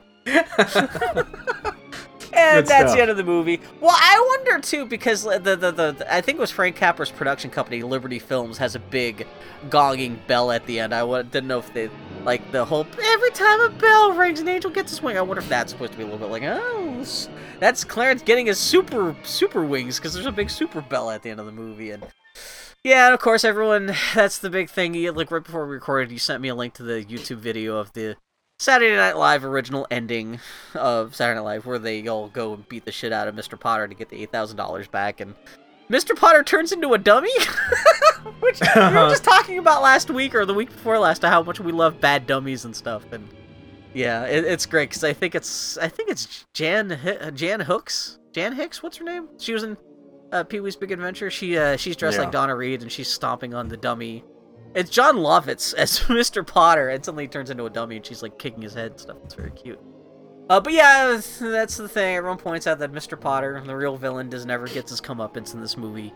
And yeah, Jimmy Stewart still owes this is not instantly resolved. Jimmy Stewart still owes $8,000. Like, he has to explain where that $8,000 went to, and of course they're never going to get Mr. Potter to cough up to exactly what happened to it. So no. From the outside investigator, it still looks like he's embezzling $8,000. Although I have seen some people claim that because savings and loans work differently than banks, that they don't have to justify, just in the same way that the George Bailey used his personal $2,000 to keep the savings loan afloat, he may be able to absorb the $8,000.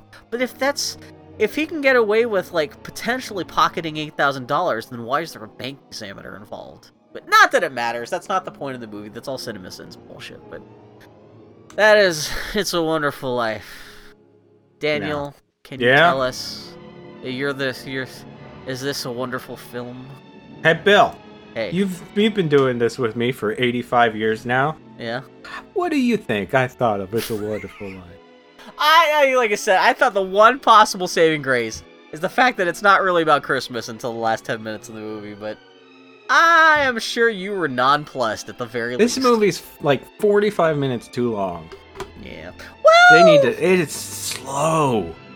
Unless you watch it every year, and then you're anticipating and savoring every little moment, and then you're like, this movie is not long enough. I want to live in this universe. No. Yeah. I'm trying to think what you could cut out of this movie and still have it make sense. Because like so much of stuff is set up that gets called back. It was called like they only spend set up and payoff. I mean, I'm not complaining because I wanted them to spend more time in it, but they barely spend any time in the alternate dimension. Yeah, it is mostly just to be like, she's an old maid now. Oh no. Yeah. And they wrap everything up super fast, and Potter doesn't get his he's still there being a dick. I need to see, because I mean, of course, they've remade this thing a couple times. I know there's like a radio adaptation that I think actually I actually have it. It's in my iTunes. I should listen to it sometime, because I think it's only an hour long, and I think it actually stars Jimmy Stewart and Donna Reed. And I should listen to that and see exactly what they cut out, because I mean, it's not possible to shrink this story. All they needed for Potter was for like a cop to be at the place, like getting a statement from him, and notice the envelope on the desk and be like, "Hey, what's that, motherfucker?" Yeah, that's all they needed. Oh, and then he would get arrested. And well, it'd be even good. then, if you're just really if the only thing you worry about is Potter getting busted, Potter's got his accomplice there, the one who's like wheeling him around. All you really need to do is have that guy come out and say, "You know what? I've worked for Potter for a million years. I saw what he did. I saw that he stole $8,000 from these people. I can attest to the fact that he, like, and if you look in his drawer, his locked desk drawer now, that $8,000 is still in that envelope. Like that, and like, have the drugstore guy stop being on an episode of Mummies Alive and poison him with some poison. Well, that's the other thing, too, because, like, he seems to run the only pharmacy in town. Mr. Potter's obviously old enough. He's taking some kind of medication. All you have to talk to is Mr. Gower and ask him to, like, you know how I saved you from the poison pill thing a couple years ago? I need to pay you back. We're gonna need to accidentally switch some of those pills again one last time. Nobody's gonna care. Potter said himself, exactly. Everyone hates me. You could string up Mr. Potter like a piñata in the middle of the town square, and everyone had a fucking party just like bashing him to pieces. So yeah, so that's It's a Wonderful Life. So when you texted me and said, "Fuck it, we're good. I hate to do it to you, but we're doing A Wonderful Life," I said internally, "Oh, can't we do toys?" But I didn't want. No. I didn't want to. I was like, well, that does set up. Bill made his choice, so we're gonna do it, and I just dreading it so much, and I was hating the idea of doing it. It wasn't as bad as I was worried it was gonna be, but man. Well, it's not a bad film. Again. I could see it being a slog, and especially if you're not into the holiday. But yeah, I don't think you could sit down and say, like, nothing is objectively good or bad when it comes to movies or anything like that, except for toys is terrible. I say it's not very good. I'll do that. No, I mean, you can have that opinion, but like, it's not like. No, I'm not gonna say your opinion's wrong for liking it. But you could disagree with it though. That's for damn sure. Hell's yeah. But yeah, I could totally see. And like I said, I only chose it just because it was my birthday and I couldn't think of anything else. And I was just like, and I was trying to think of something that our listeners may know and stuff like that, instead of like doing something else that's like obscure or weird. So I thought, what a Wonderful Life. And it's got enough old timey stuff in it. I didn't know if that would be kind of fun to talk about. So. Yeah, it's got stuff to make fun of. Whatever. I still like it, but yeah, I'm kind of surprised at how hard I've fallen for it over the years, despite me not liking it when I've first seen it as a kid too. Needed more TNA.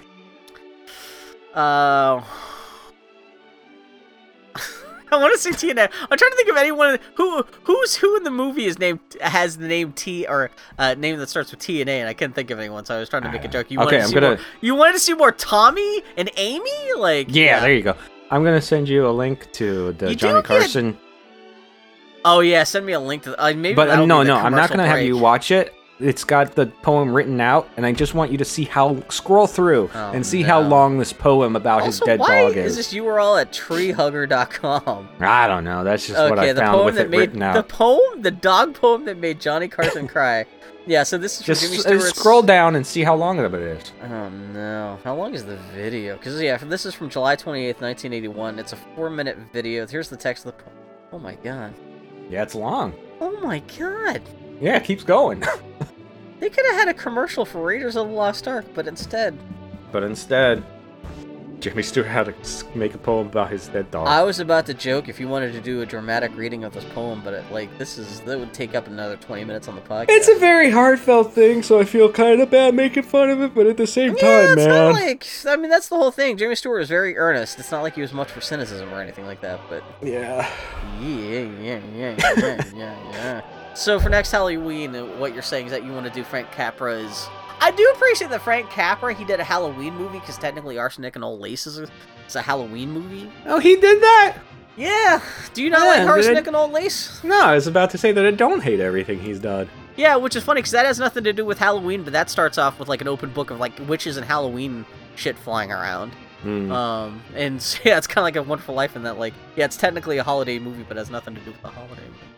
Maybe it's because it's a very limited amount of characters in like one location. Is it based off a stage play? It is, yeah, exactly. Okay, well, that's then the running joke in Arsenic and Old Lace is the original stage play involved Boris Karloff, and they couldn't get Boris Karloff for the stage version, but everyone's joking about how that one character looks like Boris Karloff. Yeah. In a way that you're like, why is everyone... Because he doesn't look like Boris Karloff, but once you realize he was supposed to be Boris, you're like, oh... But they should have maybe rewritten some of those jokes, because at a certain point it's kind of distracting. Like, it'd be like if you're watching a movie and everyone's like, oh, you look like Robert Downey Jr., and like the character's not like looking like Robert Downey Jr., you're like, why do they keep saying this? And you're like, oh, it's supposed to be played by Robert Downey Jr. Then take those jokes out. Edit that shit out, Yeah. So, Monkey Pants. Yeah. So that was It's a Wonderful Life. How's life? I'm glad people like it, I guess. It's nice that there was something out of copyright that people could watch every Christmas. And this sounds like a similar thing to The Wizard of Oz, where it was a movie that bombed, like it lost money on its initial release, didn't become popular until it got shown endlessly on television. Yeah. With The Wizard of Oz, it was being shown at Easter every year that I guess caused it to become a classic. And yeah, there was something about how I think the movie naturally fell out of copyright, but Paramount still owns the rights to the movie by virtue of they bought up the rights to the original story that the movie's based off of, the short story. And so they now control the copyright, even though they don't have the copyright to the film as a document, but the story.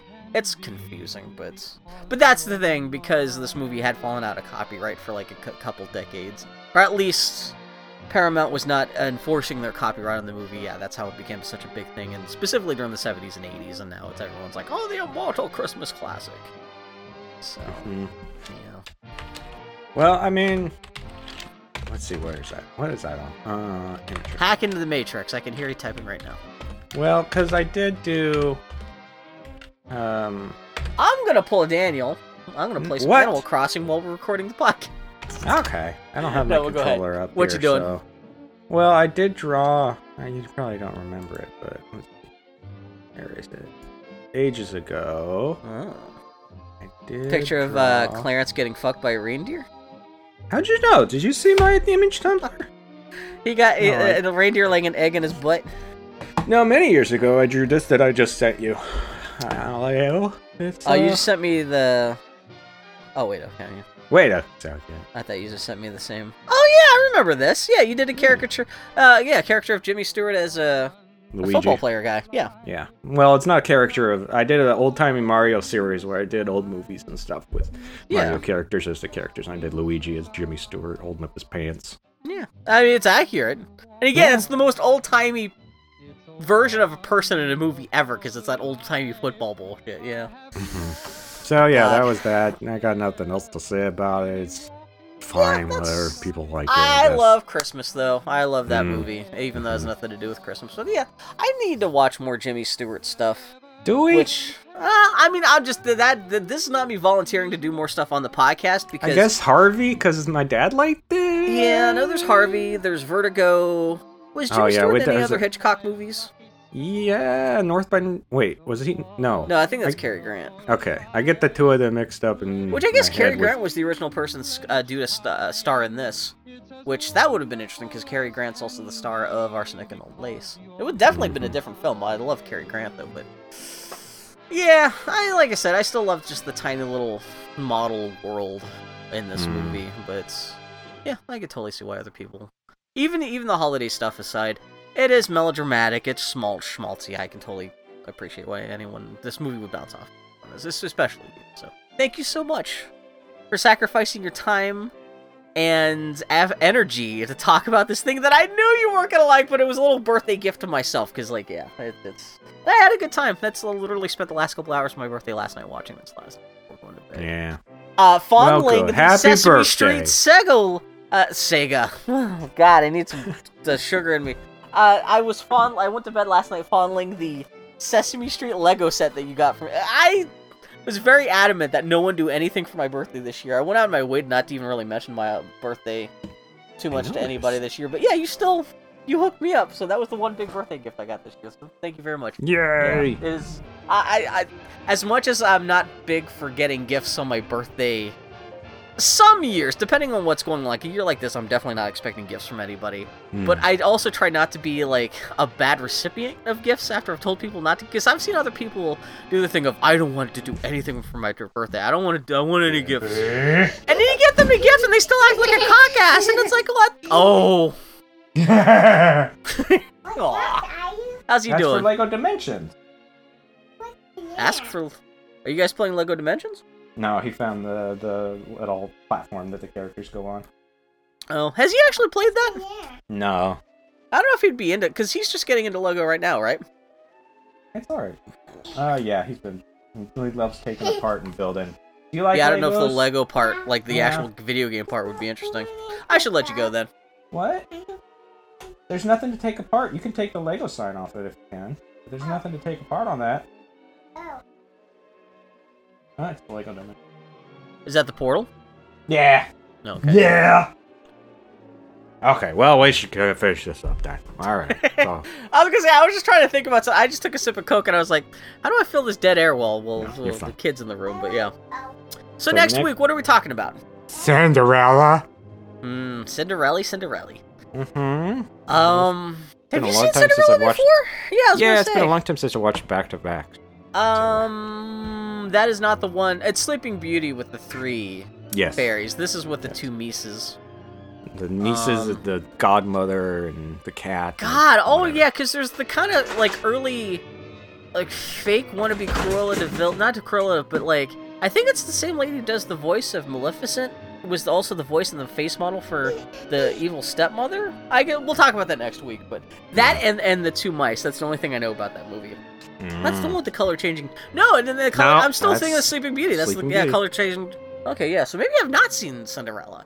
I mean, I've seen the thing where like the fucking fairy godmother's like makes the pumpkin carriage for her. But yeah, maybe I've not seen Cinderella before. Okay. Maybe. Who knows? Yeah, we'll find out next week as we talk about Disney's immortal not holiday classic, Cinderella. And if anyone has ideas for the second holiday thing I could choose this year, which will be going up just a day or 2 before Christmas this year, let me know. I already have an idea to maybe do Tokyo Godfathers, and in retrospect, I should have saved It's a Wonderful Life for like a day or 2 before Christmas, because that would have even been more seasonally appropriate, hitting that close to Christmas. But yeah, but if anyone else has any other ideas, since I've already done a movie that I already love for Christmas, it seems like it makes sense I would do another one for the next Christmas episode this year, but we'll come up with stuff. So he's muttering on Twitter. I'm the Grumpy Turtle on Twitter. TinyPodcast.com. They'll welcome people buy your plants that you just put out. Oh yeah, I just put up a note. I just if you go to mudredabigcartel.com, or Imprint, INPRNT, Imprint with only one I. You'll see that I just put up a whole bunch of half a dozen new Zelda prints. I'm eventually gonna hopefully have 10 Zelda prints out there. I need to create 4 more. And also by the time this episode goes live, I might have a new print based off of The Mandalorian. that I was working on all this week. So we'll see. It's going to be a little thing with Ahsoka and Baby Yoda. Nice. But yeah, go check that shit out. I'm sure I'll be tweeting about that stuff. But, Okay. yeah. And you have nothing you want to pimp for yourself? I got nothing to pimp. What am I gonna pimp? This show's all I got. That's all I got. It's all I got to survive. Without this show, I might as well just be throwing myself into a frozen river. Okay. Whatever. Yeah. Just think about what the world would be like without you. That's the sound of this episode going. All right. Well. Okay. So long, everybody. Get out of here. Oh, sorry, but this I'm just dropping this music from Old Lang Syne there at the end. Okay. Perfect. Take care, guys. Adios. We're the richest people in the podcasting industry. Because we're friends with each other. Yeah, that's not how that works. Oh. Although I did get a Lego set, Sesame Street Lego set. I feel very rich as a result of that. That's like tangible richness. That's yeah, you win. I love your. I value your friendship too, but I also got like a physical benefit from it. Yay! Okay, take care, guys. Okay, adios.